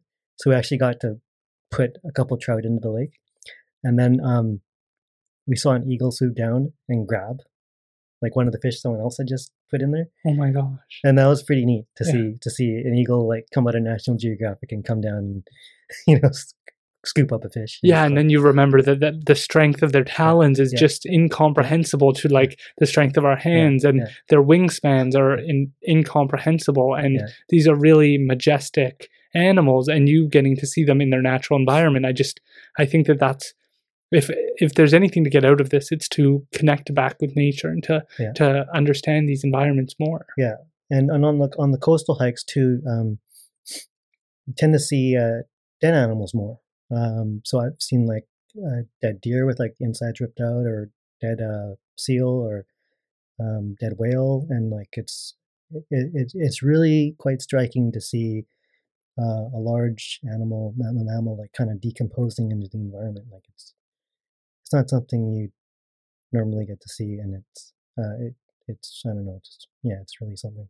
That is really interesting, because you kind of get used to seeing them alive, and then you kind of go like, wow, this has been taken out, or this has been attacked, or something's going on here that's part of the natural cycle. And I think we get kind of in our PG-13 kind of mindset of like everything needs to be safe and PG approved, and then you realize, well, nature really isn't like that. Yeah, exactly. Yeah. So what was your kind of journey into this more recent book, and like what was your kind of approach to getting started with this one? Yeah, so this book, I was like, I definitely wanted to write a book of easy, shorter hikes, and then just the idea of making it a kid's book made sense. So the publisher agreed, so I got to work on it. So I proposed that idea as I was working on Destination Hikes.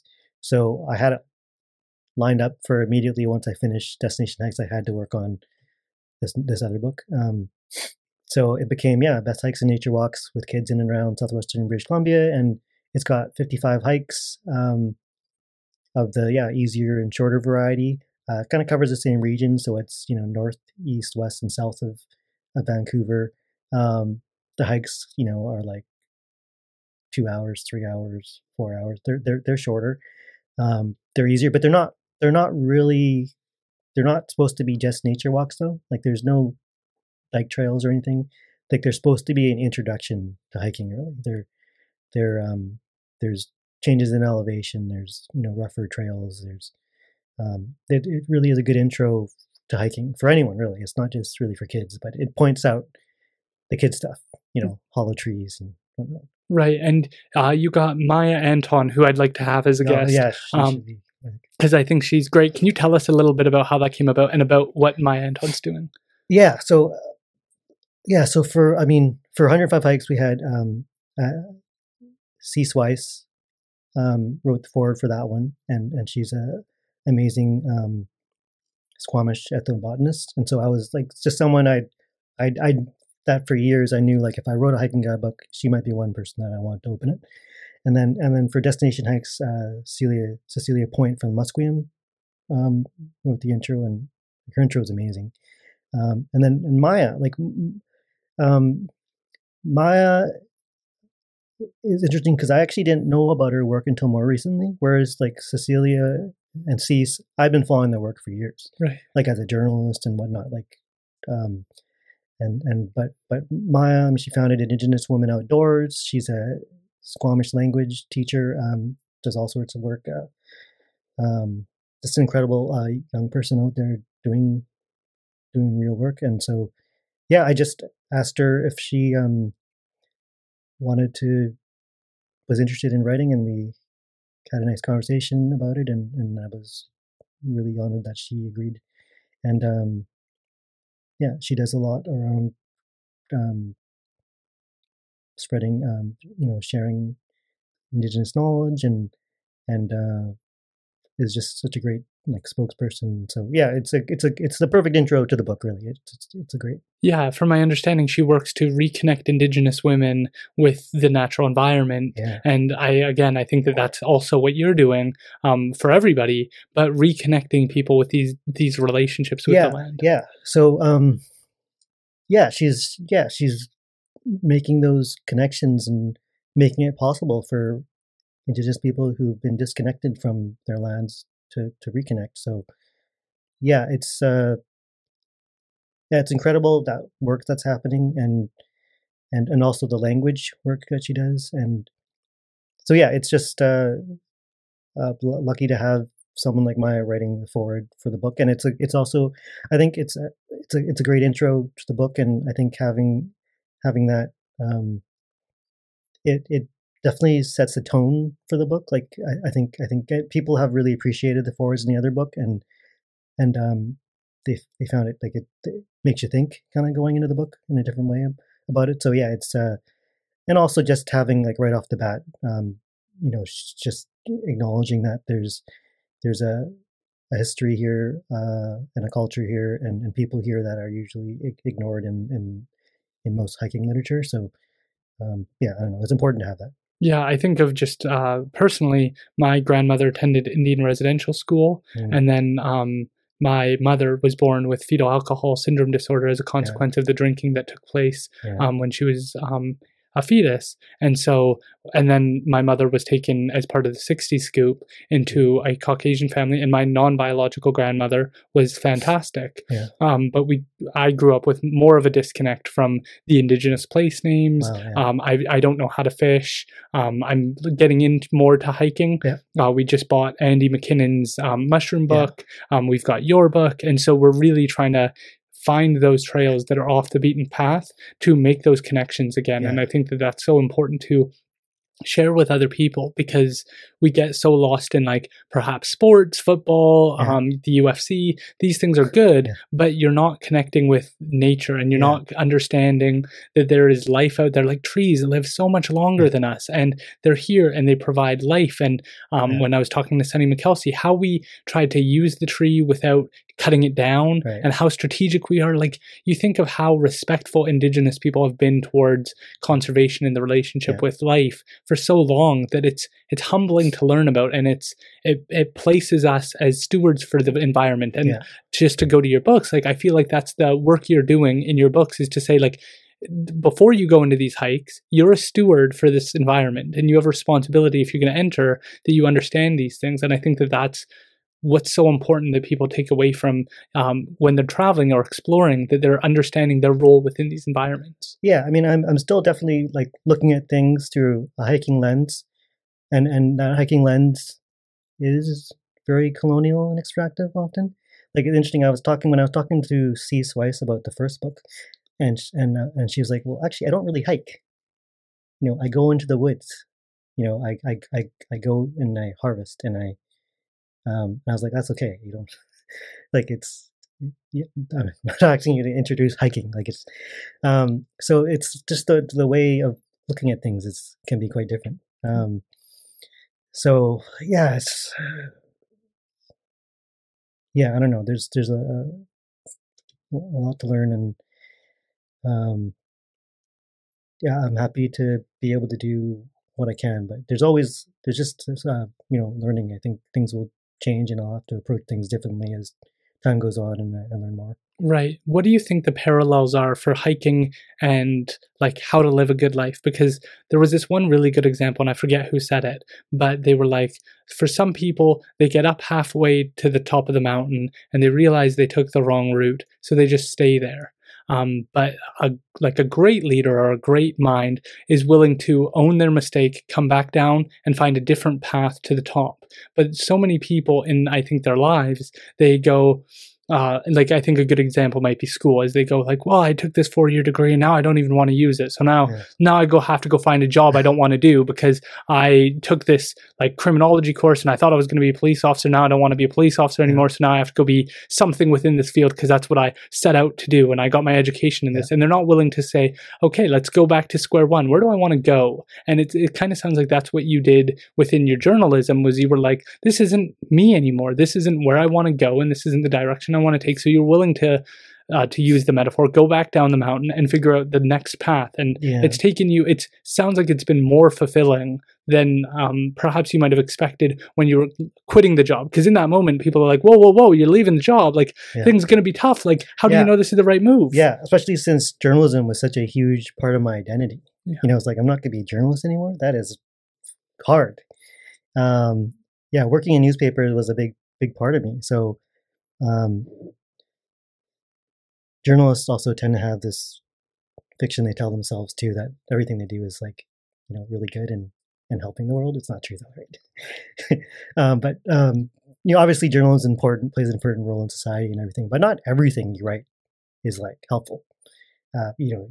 Sometimes you're passing on perspectives that aren't helpful, and the way you frame things, like it's kind of, you're playing an important role, but journalists need to be a little more self-reflective, I think. But yeah, I love journalism, and leaving it was hard. I didn't go that far. I went to communications, right? So, but yeah, it realigned with what I wanted to do when I went to university. So when I went to university too, like I was supposed to, I don't know what I thought I was going to do with geography, right? Thought I'd work for environmental organizations. But I ended up at the student newspaper, The Peak at SFU, and that's how I stumbled onto journalism, right? I just liked the paper, so I volunteered to write CD reviews, bad CD reviews. Sorry, CD reviews? Yeah. Like music reviews? Music reviews. Okay. Yeah, bad music reviews. And then ended up like volunteering to write news, and that's how I got into being a news editor. And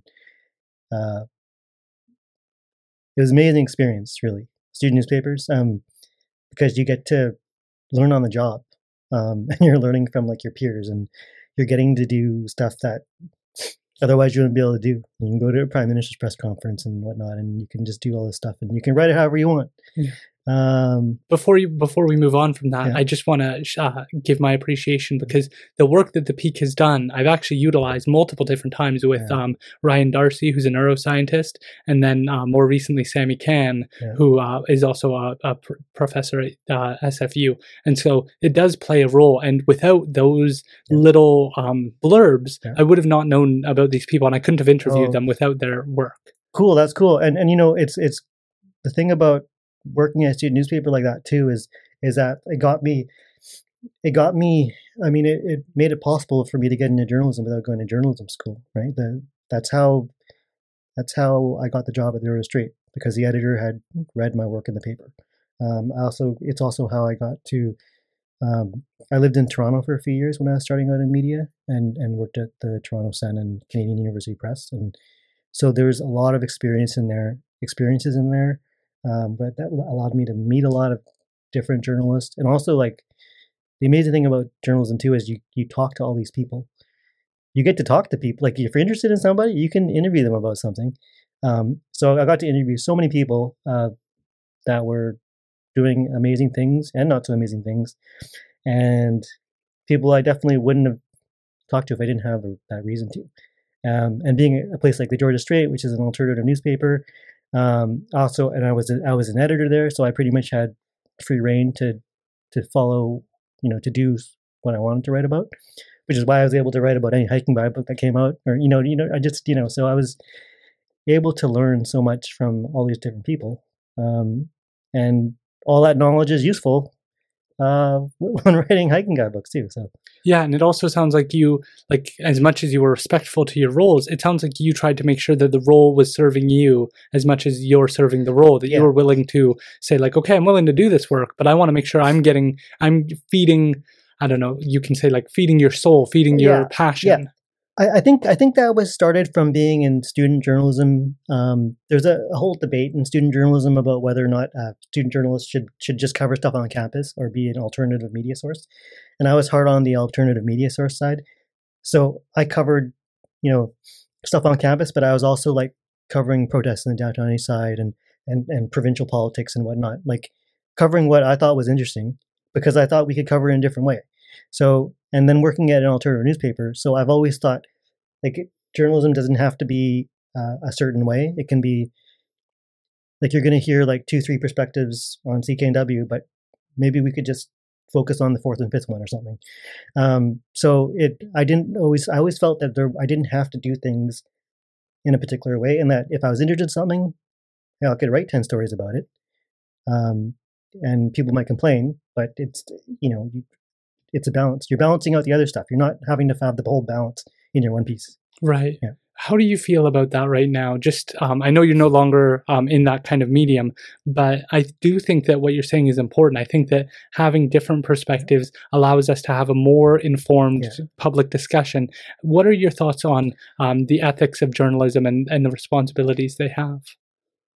Yeah, I think it's hard now because, of course, we have media sources that are catering to particular political points of view. So, like on one hand, it's good to have media sources that come from different points of view, because it was bad back in the day when we were also just hearing a mainstream point of view all the time. But when they're not able to take facts or acknowledge facts, then that's a problem. Also, it's been really sad to see like how much the media has contracted and become smaller since I was in journalism. I mean, a lot of the newspapers that I first got work with aren't even here anymore. And again, as a communications person, I noticed that as the years go by, I have less and less journalists to try to approach to get to write about the stuff that I'm doing in my organizations. Right. And so it's journalism is a tough industry to be in. I'm glad. I don't know how the people who are still going to it, I'm really impressed with. Yeah, I subscribe. I don't know if you know the Fraser Valley Current. I love the Fraser Valley Current. Yes, and Tyler Olson, Jody Gruel, and I'm forgetting the other, Grace Kennedy, are doing great work because they're doing the in-depth pieces again. They're doing actual genuine writing of like long information that lays out, this is like the government's perspective, this is the First Nations community's perspective, this is this biologist guy's perspective, and really going through it all. And I just saw that Tyler was kind of like, we're not that different from regular news sources. And I was like, you are. You're giving back. Like when I read your piece, I feel like it's balanced. I feel like your personal perspective is really not there, and I appreciate that. I know that you have your viewpoints, but I can feel when I'm reading this that this is the facts again. This is something I can be confident in, and I'm really optimistic when I see that. And I'm hoping to have the CEO of OMG, the News Overstory Media Group, Farhan. Yes, I would love to interview him because I think his model is hopefully the future. Because I know that for a certain period of time, you had venture capitalists coming in, kind of gutting the newsroom area and getting rid of the extra parts and really cutting down these businesses. And his approach has been very different. And hopefully, the future of journalism, hopefully, his model is successful. And I'd like to support it in any way I can. Yeah, it's been neat to see how far he's come too. Because he used to be. I met him when he was at Vancity Buzz, which became Daily Hive, and they did really poor journalism for many years. But what they're doing at this OMG Media with these community-based email newsletters, like you wouldn't think email newsletters would have these huge in-depth stories that they're doing at the Current. And there's also there's the Tri-Cities Dispatch is another one. That's a different company. That's Constellation Media. But they do these. Yeah, they're providing these amazing. These are replacing community newspapers, but they're bringing back that in-depth thing that you wouldn't think would happen with an email based. But it works really well. Yeah, I'm really optimistic, and I hope that they continue because there's just something that feels different. And I don't want to harp on any one journalist, but when I go on Facebook and I see them posting their, not Fraser Valley Current, but when I see other news organizations posting their article and then posting their opinion of what they're saying, it's like, now I don't feel like I'm getting a balanced perspective. Now I feel like I'm reading your perspective on what's going on, which is really just an opinion piece. And when I can't tell the difference between your opinion piece and your writing as just a pure journalist, to me, I'm concerned now. Yeah. It's like watching CNN now. Just they don't divide the opinion from the news now. It's like awful. Yeah, and it's very concerning because I feel like there's very reasonable people like yourself who have been in the industry who are saying this, and yet at the same time I see so many people saying CNN is as balanced as it's ever been, and it's like I don't know how you can say that. And I think that when we can't have faith in these institutions, the whole political conversation is more messy because we can't even agree on what news is and what opinion is, and then the politicalization of everything increases, and that concerns me because because I do believe in climate change, and I've gotten to interview various people who have deep knowledge. But that's, again, an issue that's become politicized over time because news organizations aren't as trusted as they used to be. Yeah, it's not a great state of affairs. So, can you tell us about what the pivot was for you in regards to, like, you went from the Peak and then you moved into, I think, the Georgia Strait, and you worked for a few different. What was that experience like, and what did you gain from that? Yeah, it's been really something because, like, started off at the Peak, which is like an alternative student newspaper.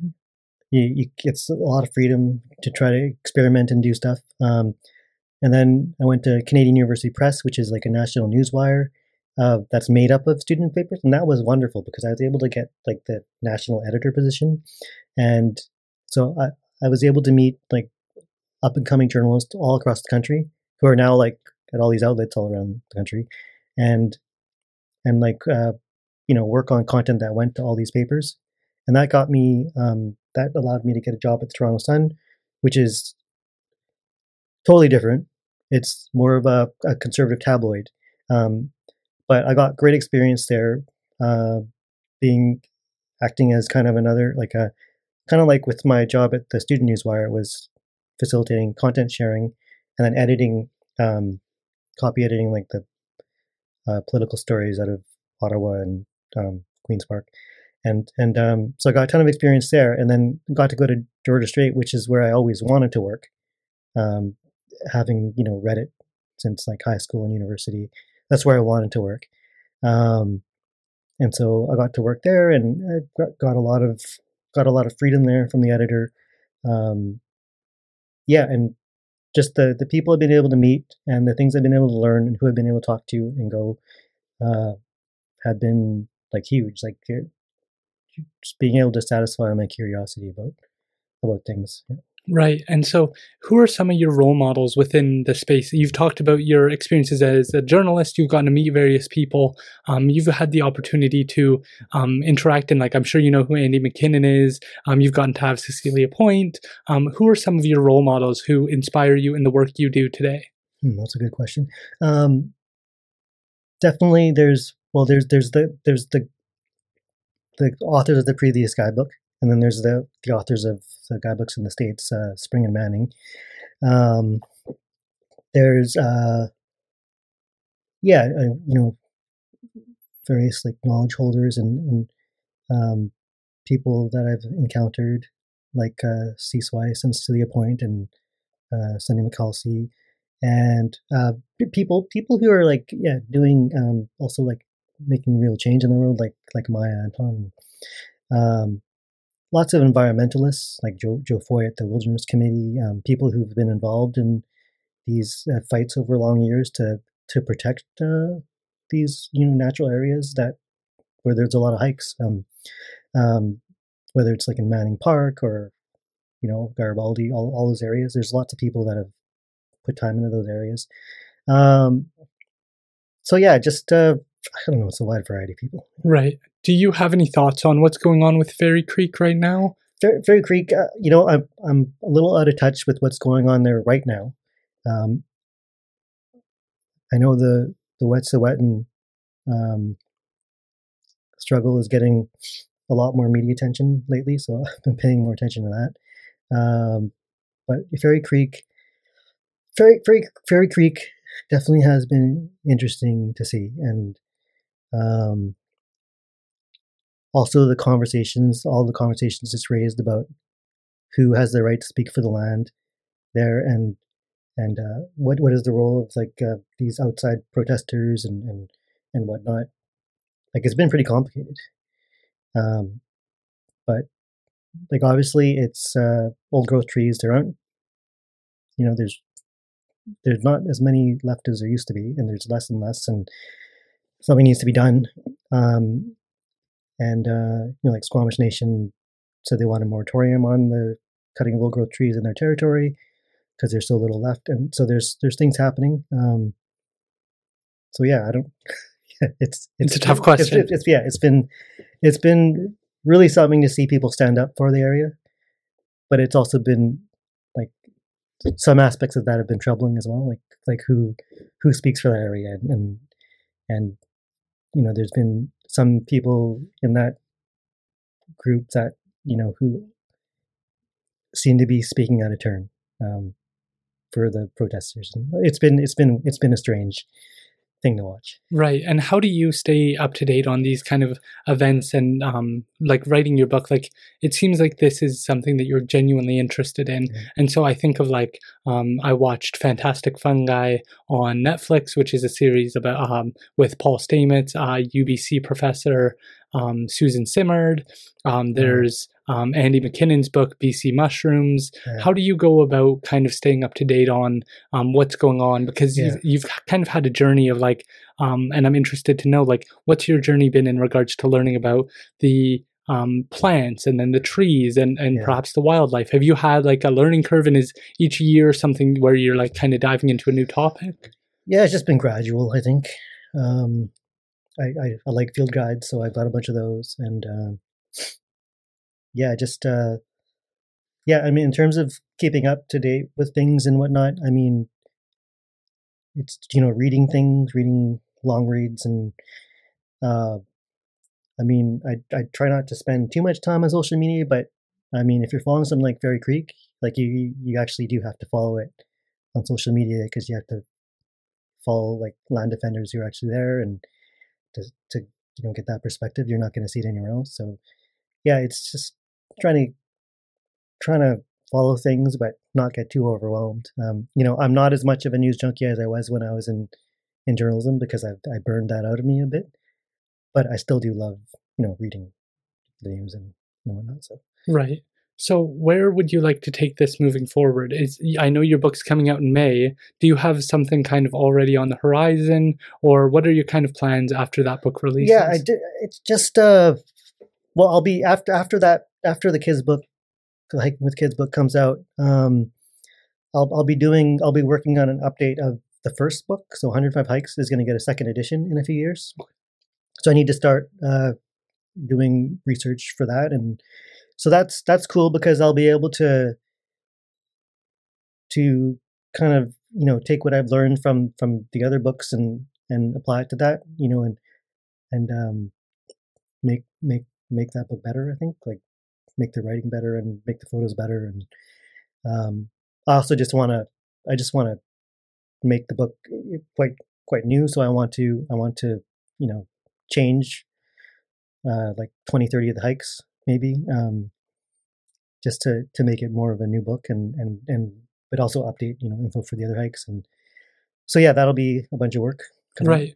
When you talk about like updating the photos and changing the language, can you elaborate on that? Because I'm super interested in I really respect people who are willing to like improve. And with the podcast, I'm always looking at getting new video cameras. How do I improve the audio quality? How do I make the experience for the guests better? How do I promote it better so it reaches more people? How do I make sure that the questions I'm asking resonate? How do I make sure I'm doing enough research and I'm informed so I can have a good conversation? And I'm always trying to improve the craft. And I always respect individuals like yourself. You did an interview where you talked about how you're trying to improve your craft. You're trying to improve these things. And so I'm interested to know, what does that actually look like? Well, I think part of it is like never really lose that imposter syndrome. So you're always kind of a little anxious about your work. So yeah, I always am seeing. I pick up the book and I see what's wrong with it, right? So it's I'll be able to. It's great to have a chance to rewrite things, and I'll be able to, like, there's trails that I've revisited, and and I've also gotten feedback about some of the write-ups too, right? Like, good and bad. So it's being able to have the chance to revise it and make it how I want it to be and how it should be. And also, like, there might be some hikes where I focused a lot on a certain aspect, but now I'm interested in another aspect. So I want to focus on that more, so it's like, I'm sure some of the hike write-ups won't change that much because nothing's changed there. And maybe I'm happy with the focus, but there's some where I know, like, I started the write-up a certain way, and I think maybe I focused on this aspect for too much, and I want to kind of get right into the hike and then talk about this aspect, or I'm sure there's I'm an editor, right? So I also want to edit it. Fair enough. And is there like times you want to do certain hikes when you're planning a book like this? Do you go like, this is so beautiful during the spring or during the fall? And like, I Yeah. want to get that aspect of it. Yeah, Like, especially with summer hikes. Yeah, for wildflower season and that kind of thing. Doesn't always work out though. There's definitely some hikes that I've done like, in September when it's snowing, when I would have preferred to do it, in August. So you try to schedule that out. At the same time, I'm also pretty loosey-goosey about my scheduling. So things don't always happen when they're supposed to. yeah, my partner and I tried to do Joffrey Lake, Yeah. and we did it in, it would have been like June. Yeah. And it was still completely snow, and we did not expect that. Yeah. So we pulled up, and it's all snowy, and we were like, "Guess we're not doing this hike today." And we didn't dress for it. We were just kind of like, "It's June," and in Chilliwack, it's super sunny and warm, and it's like 30 degrees, and it's not at that elevation. And so, have you ever run into that, or do you ever hike in the snow? I hike in the snow. Yeah, I'm not as big into snowshoeing as other hikers are. Just don't enjoy it as much, but I do it. And I also I take the winter time also and do a lot of lower elevation hikes and nature walks. So that's when I do a lot of the forest walks and waterfall stuff. So it's, just hike year round. And I just trend to do lower elevation things. It's good because there's a lot of forest hikes that I might not do in the summertime because I'm focused on getting up a little higher. But I can do all the valley things in the off season. That is so cool, because I think that would be something, I guess, that would benefit me, is because we're interested in doing hikes, but we're terrible at planning in advance. And so we're like, oh, we want to do like Joffrey Lake right now. And it's like, it's January. Like, this is a terrible time to try and do that. Yeah. And so being able to figure out what seasons are good seasons to be able to do these hikes and enjoy yourself and get out there, and kind of having a plan for that in advance. Yeah. And so in the Hiking with Kids book, there's info on whether, what season the hikes are good in. And that's, so that's supposed to help with that. And, but yeah, there's a lot of nature walks in the valley that are good all year round. And sometimes doing like the muddy hikes is really good in the winter because the mud's frozen. That's brilliant. And the other thing I wanted to ask you about, there's two. One is your choice to swim, because you changed that over time. You started out as somebody who wasn't interested in swimming that much when you were doing your hikes, and then you kind of switched your perspective. Could you share that? Yeah, I never really swam on hikes. Like I never really did lake swimming. And I just was not a great swimmer, right? Growing up, I flunked out of the swim club because of asthma, I guess. And then I've just always been a really bad swimmer. And then just a few years ago, decided to start just, I'd always be like, nah, I'm not going to swim. But then being like, oh, I missed out, right? And then started swimming in lakes. And it's funny, like the more you swim in lakes, the more comfortable it is, the less it doesn't feel as cold even.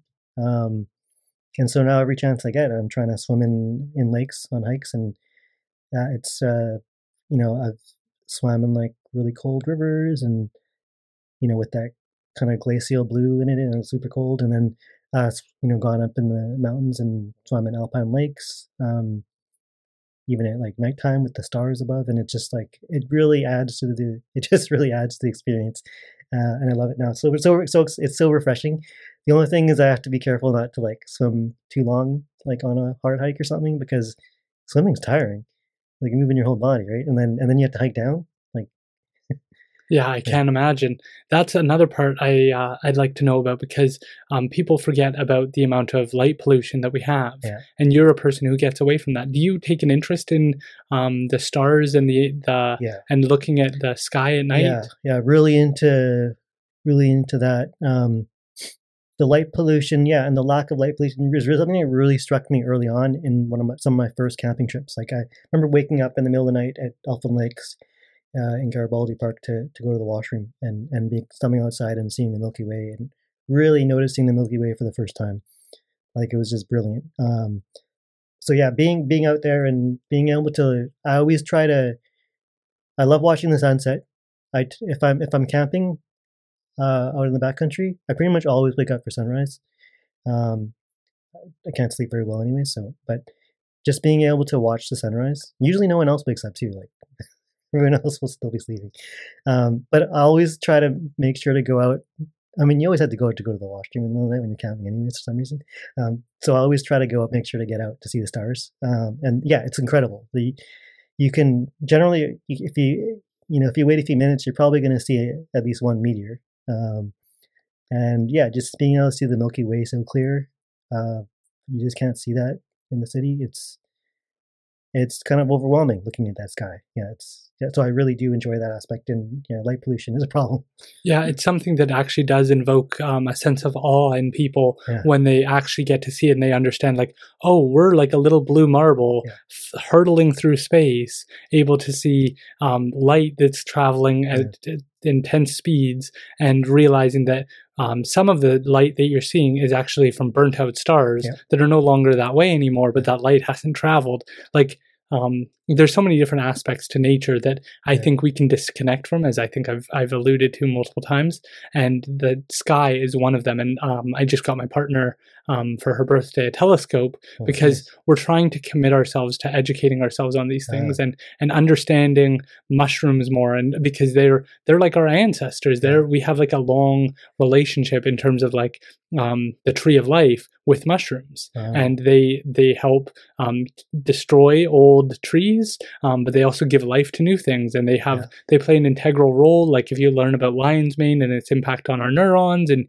you learn about chaga and the immune benefits of it, like there's so many different things to learn about in terms of the environment and how it can have a reciprocal relationship with us. And Carrie Lynn Victor, who's a plant medicines practitioner, talks about the benefit of plants and how to interact with those in a healthy way. And I think that having more of those connections and learning about things like when I watched Fantastic Fungi, they talk about how there's mycelium underneath, and the trees with the mycelium are able to feed the other tree. If they have more food, they're able to move that food through the mycelium through to another tree, or to their tree baby, to the tree relationship. And that's like a Suzanne Simard thing, right? Her research, right? Yeah, correct. Yeah, it's incredible. Like it's crazy. And then you're out there, and like to me, that's why we're so lucky to know people like you. And like I don't think of you as just a hiker. I think of you as like an educator for what these beautiful mountains have to tell us and teach us and share with us in terms of our understanding of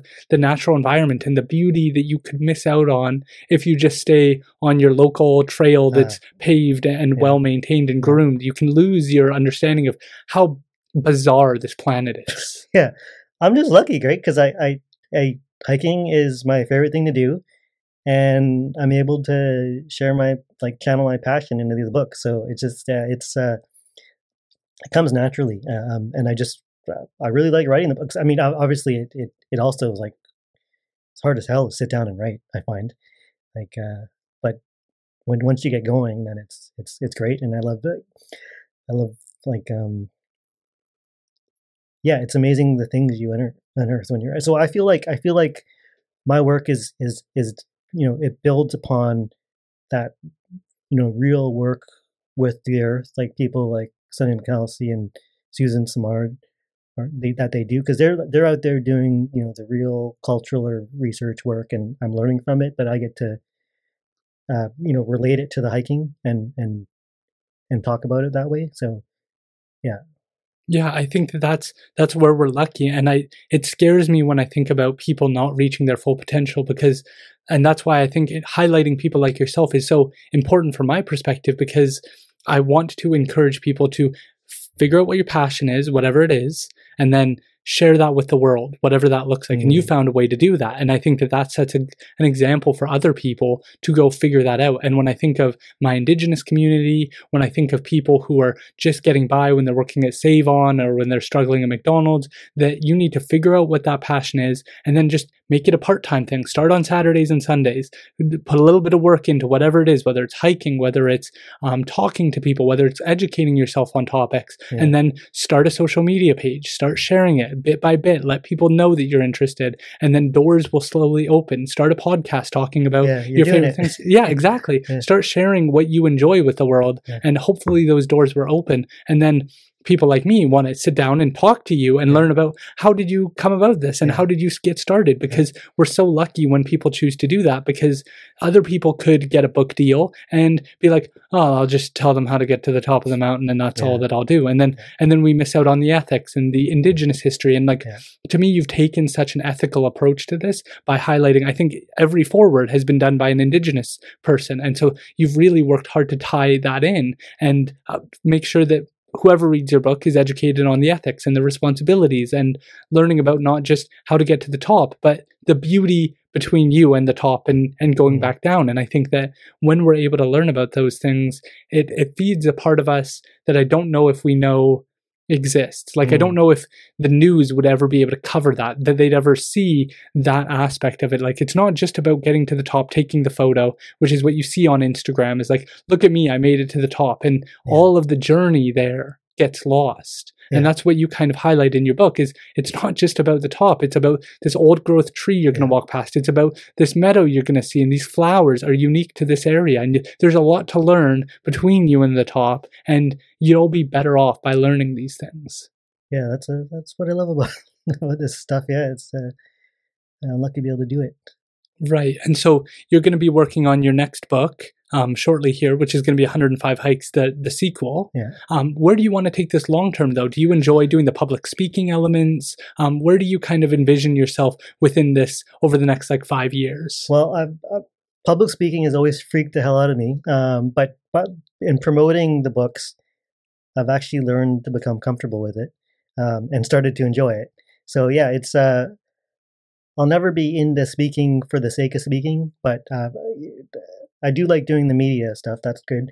But yeah, in terms of I'll do more public speaking during, for the books and to talk about those issues if I'm invited. But yeah, I hope to continue writing books, but I'm also happy if these are the books that end up being it and I just get to update them. Yeah, so I'm not too sure. I mean, I feel like I could work on hiking books for quite a long time. I'm not sure if there's another type of material that I want to get into. I'm definitely not a novelist, so yeah, I don't know, but I definitely hope to work on hiking guides for this region for as long as I can. You said for this region. Can you just tell me a little bit about what made you choose just to stick with the southwestern kind of BC area? Is there any desire long term over your life to go see other areas like the Yukon or other parts of the world? There's definitely a desire to go, but in terms of writing, in terms of book writing, I live here, right? I've grown up here, so it just makes sense to me to write about this area. It's also in terms of logistics, it makes sense, to do this area. If I wanted to, I could probably do other regions, but that would require quite a lot of time out of town and stuff like that. So I think it'd be logistically difficult for me to do it. And yeah, I'm here, my kid's here, and so yeah, I'm kind of devoted to this area. So I love this area, and I definitely want to try some trails elsewhere. But I kind of like those to not be my writing too. Those are my when I do the trails on the west coast of Vancouver Island, it's out of my area for writing. I don't choose to write about that area, right? So I take no notes and I turn my phone off. Right. And that's where you kind of reconnect with your passion for it, it sounds like. Yeah. Yeah. Interesting. Because I think that it's so valuable for people to realize how hard it is to write these books. Yeah. Because you think when you go for a hike, you're I got to the top and I came down. I've done elk multiple different times. And it's a pretty easy one when you think about being able to get to the top and bottom. Relatively well done, maintained trail, and I don't know about the trees in the area or what the area might have been known for. And so when you're putting in work to explain each trail and all the information, it wouldn't be easy to do all the trails in Canada when you think of how much work it's taken just to do the southern part of BC. Yeah, it'd be quite a lot. I think it'd be quite a lot. I try to challenge to do a large area. One thing is that by me focusing on this area, I'm constantly learning about this particular area, and the research and learning kind of builds on itself. So um, I've learned so much from going through these books, and yeah, I tend to write hikes together in a kind of in a region, and and learn a whole bunch about that particular area while I'm writing about it. But yeah, I think it's interesting too, because sometimes people look at aspects of the books and they're like, Indigenous place names. They're like, send me a link to where I can find all of them. I'm like, you can't find all of them. There's no place. There's like dozens of languages here. There isn't going to be one place where you can find the names. Like, it's such a ridiculous way of looking at it.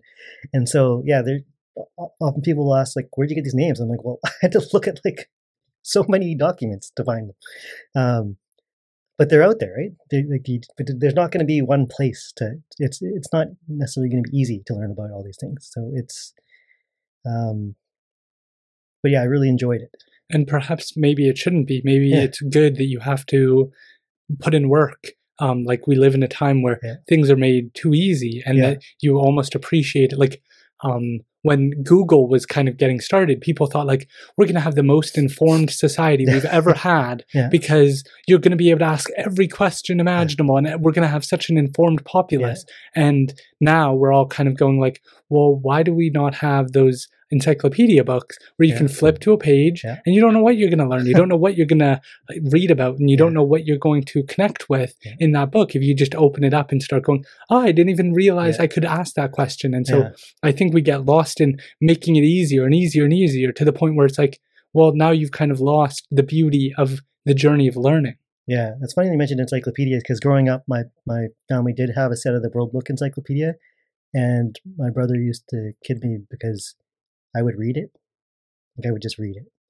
And I especially liked reading about all the different countries and all that. So I read all about the little microstates and everything. You know, like, it's like, but yeah, just you don't flip through things. And well, I mean, you can go down the Wikipedia rabbit hole, I guess, now, but it's it's different. You don't encounter things as much that you weren't predisposed to. Yeah, I have my grandmother's World Book series, and I'm proud to have it because I think it is something that we forgot about, and we get so lost in trying to get the answer to a question that we forget about the beauty of not knowing, or the beauty of learning over time, and your willingness to go through these things and learn about them and try and understand more. I think that sets an example of like, this has been a journey for you as much as it's been an educational experience for others, that you've had to go learn things in order to tell people. It's not been like I've known it all for 30 years and I'm just going to tell you what I know. It's been like I have to go out and learn and expose myself to new information and then come back to my readers and educate them. Yeah, it's been especially the historical aspects and learning about some of the Indigenous place names and the different languages. Like, that's a lot of learning. It's been a lot of learning, and there's still like an incredible amount to learn, but you can't just pick it up. Like, it just takes a lot, and yeah, people always want like the quick answer, and like with that site, Native Land, right? You see so many land acknowledgements now that are just copied and pasted out of there, and so many of them are wrong. Like, so many of them are either got the wrong area, because the websites, the website's gotten better, but there are, different territories are not represented properly. And then the way they're named, people don't know what they're copying and pasting. So they'll use, the Halkomelem word, our land, as a name for the nation rather than Stalo, or, like, it's, you see it all the time. I listen, my personal perspective, I'm pretty against land acknowledgements as they're commonly done. And I've gotten to listen to Dan George's podcast, The Reconciliation Road, and he interviewed Bruce McIver, and they also indict the idea of reconciliation through just giving land acknowledgements, because often it's done with like like the University of the Fraser Valley requires everybody to have a land acknowledgement at the beginning of their course. Well, for so many people, they're not going to know what they're saying. Yeah. And so that's more lip service. And I think if you look at certain government decisions, you can say that we've had enough lip service. We've had enough people not knowing. And so I like the people who are interested to come to the table, and let's work towards reconciliation. Let's try and educate ourselves. But for the people who aren't going to participate or who are going to copy and paste, don't bother. Don't waste your time trying to attempt to fake something, because that's not going to help us. That does nobody any good. And it's a disservice to yourself, because you're being a little bit dishonest if you're putting something in that you don't understand. Yeah. And I've given my fair share of land acknowledgements, and I've never quite figured out how to be totally comfortable with them. But yeah, you see so many that are just copied and pasted with no idea. And the other thing, you see so many that are like, it's so easy to be offensive in the way people state them. There's so many that are just offensive.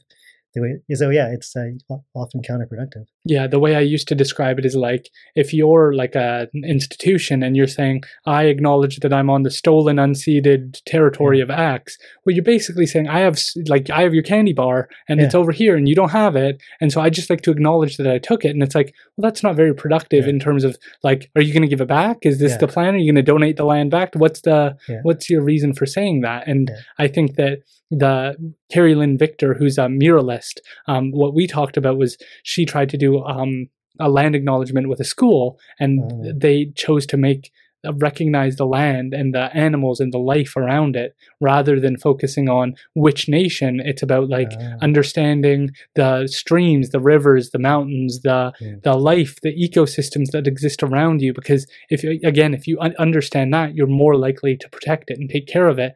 And I think that for everyday people, that's probably the best route, is go learn about the stream, go learn about the river down the road from you, go learn about the mountains and what trees exist around there. That's a better way to acknowledge the land than to just copy and paste, I'm on this territory from this area, because then you don't really understand what that means. You're not going to go meet the governance system there. So go inform yourself about the ecosystems that exist around you and appreciate them. If there's an application to build a giant building, maybe put in your 2 cents and say, hey, I really like this natural area and I'd like to preserve that. That would be more valuable for the everyday person than just putting in something into their email signature that they don't understand what they're saying. Yeah. We have a land acknowledgement in my email signature at work too. Yeah. It's a tough balance, because I know some people like yourself, I'm sure you understand what you're saying and you know what the words you're using, but for so many, they don't. And then it's not like Indigenous people care so deeply about the land and the environment that I think the best thing that we can export to everyday Canadians is take that same passion, take that same interest, and have a deeper relationship with the community around you. You don't have to learn about what's going on across all of BC, but if you have a park down the road from you that's full of beautiful trees, we'll try and preserve that. And if there's an application to tear all that down for a house, maybe say, how about no? How about let's try and protect that? Because you think of the work you've done living in Burnaby and how far you have to travel to experience these areas. I'm sure it gets a little bit farther and it's a little bit more challenging, and the roads get a little more paved and the trail gets a little more used. And then it's like, well, maybe I won't do this trail this time because it's so busy and I want to go out into the wilderness, and that distance that you have to travel, it might be expanding. Do you have thoughts on that? Yeah, it definitely I cover quite a wide area in the books because of that, for my own interest. Like it covers a wider region than the 103 Hikes book does. And I also purposely include some of the stuff in the States, because I feel like that, the border is just the border. It's not, it's that stuff is closer than Whistler, a lot of it.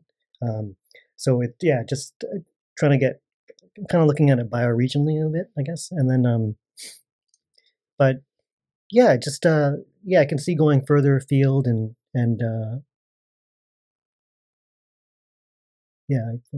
always look into new areas. Yeah. That's so interesting. Have you ever thought about starting your own podcast, talking about like a hike and your thoughts or what you learned from doing a particular experience? Like, I think of, you did like a really long hike and you met people who like live at the top of this mountain in the middle of nowhere.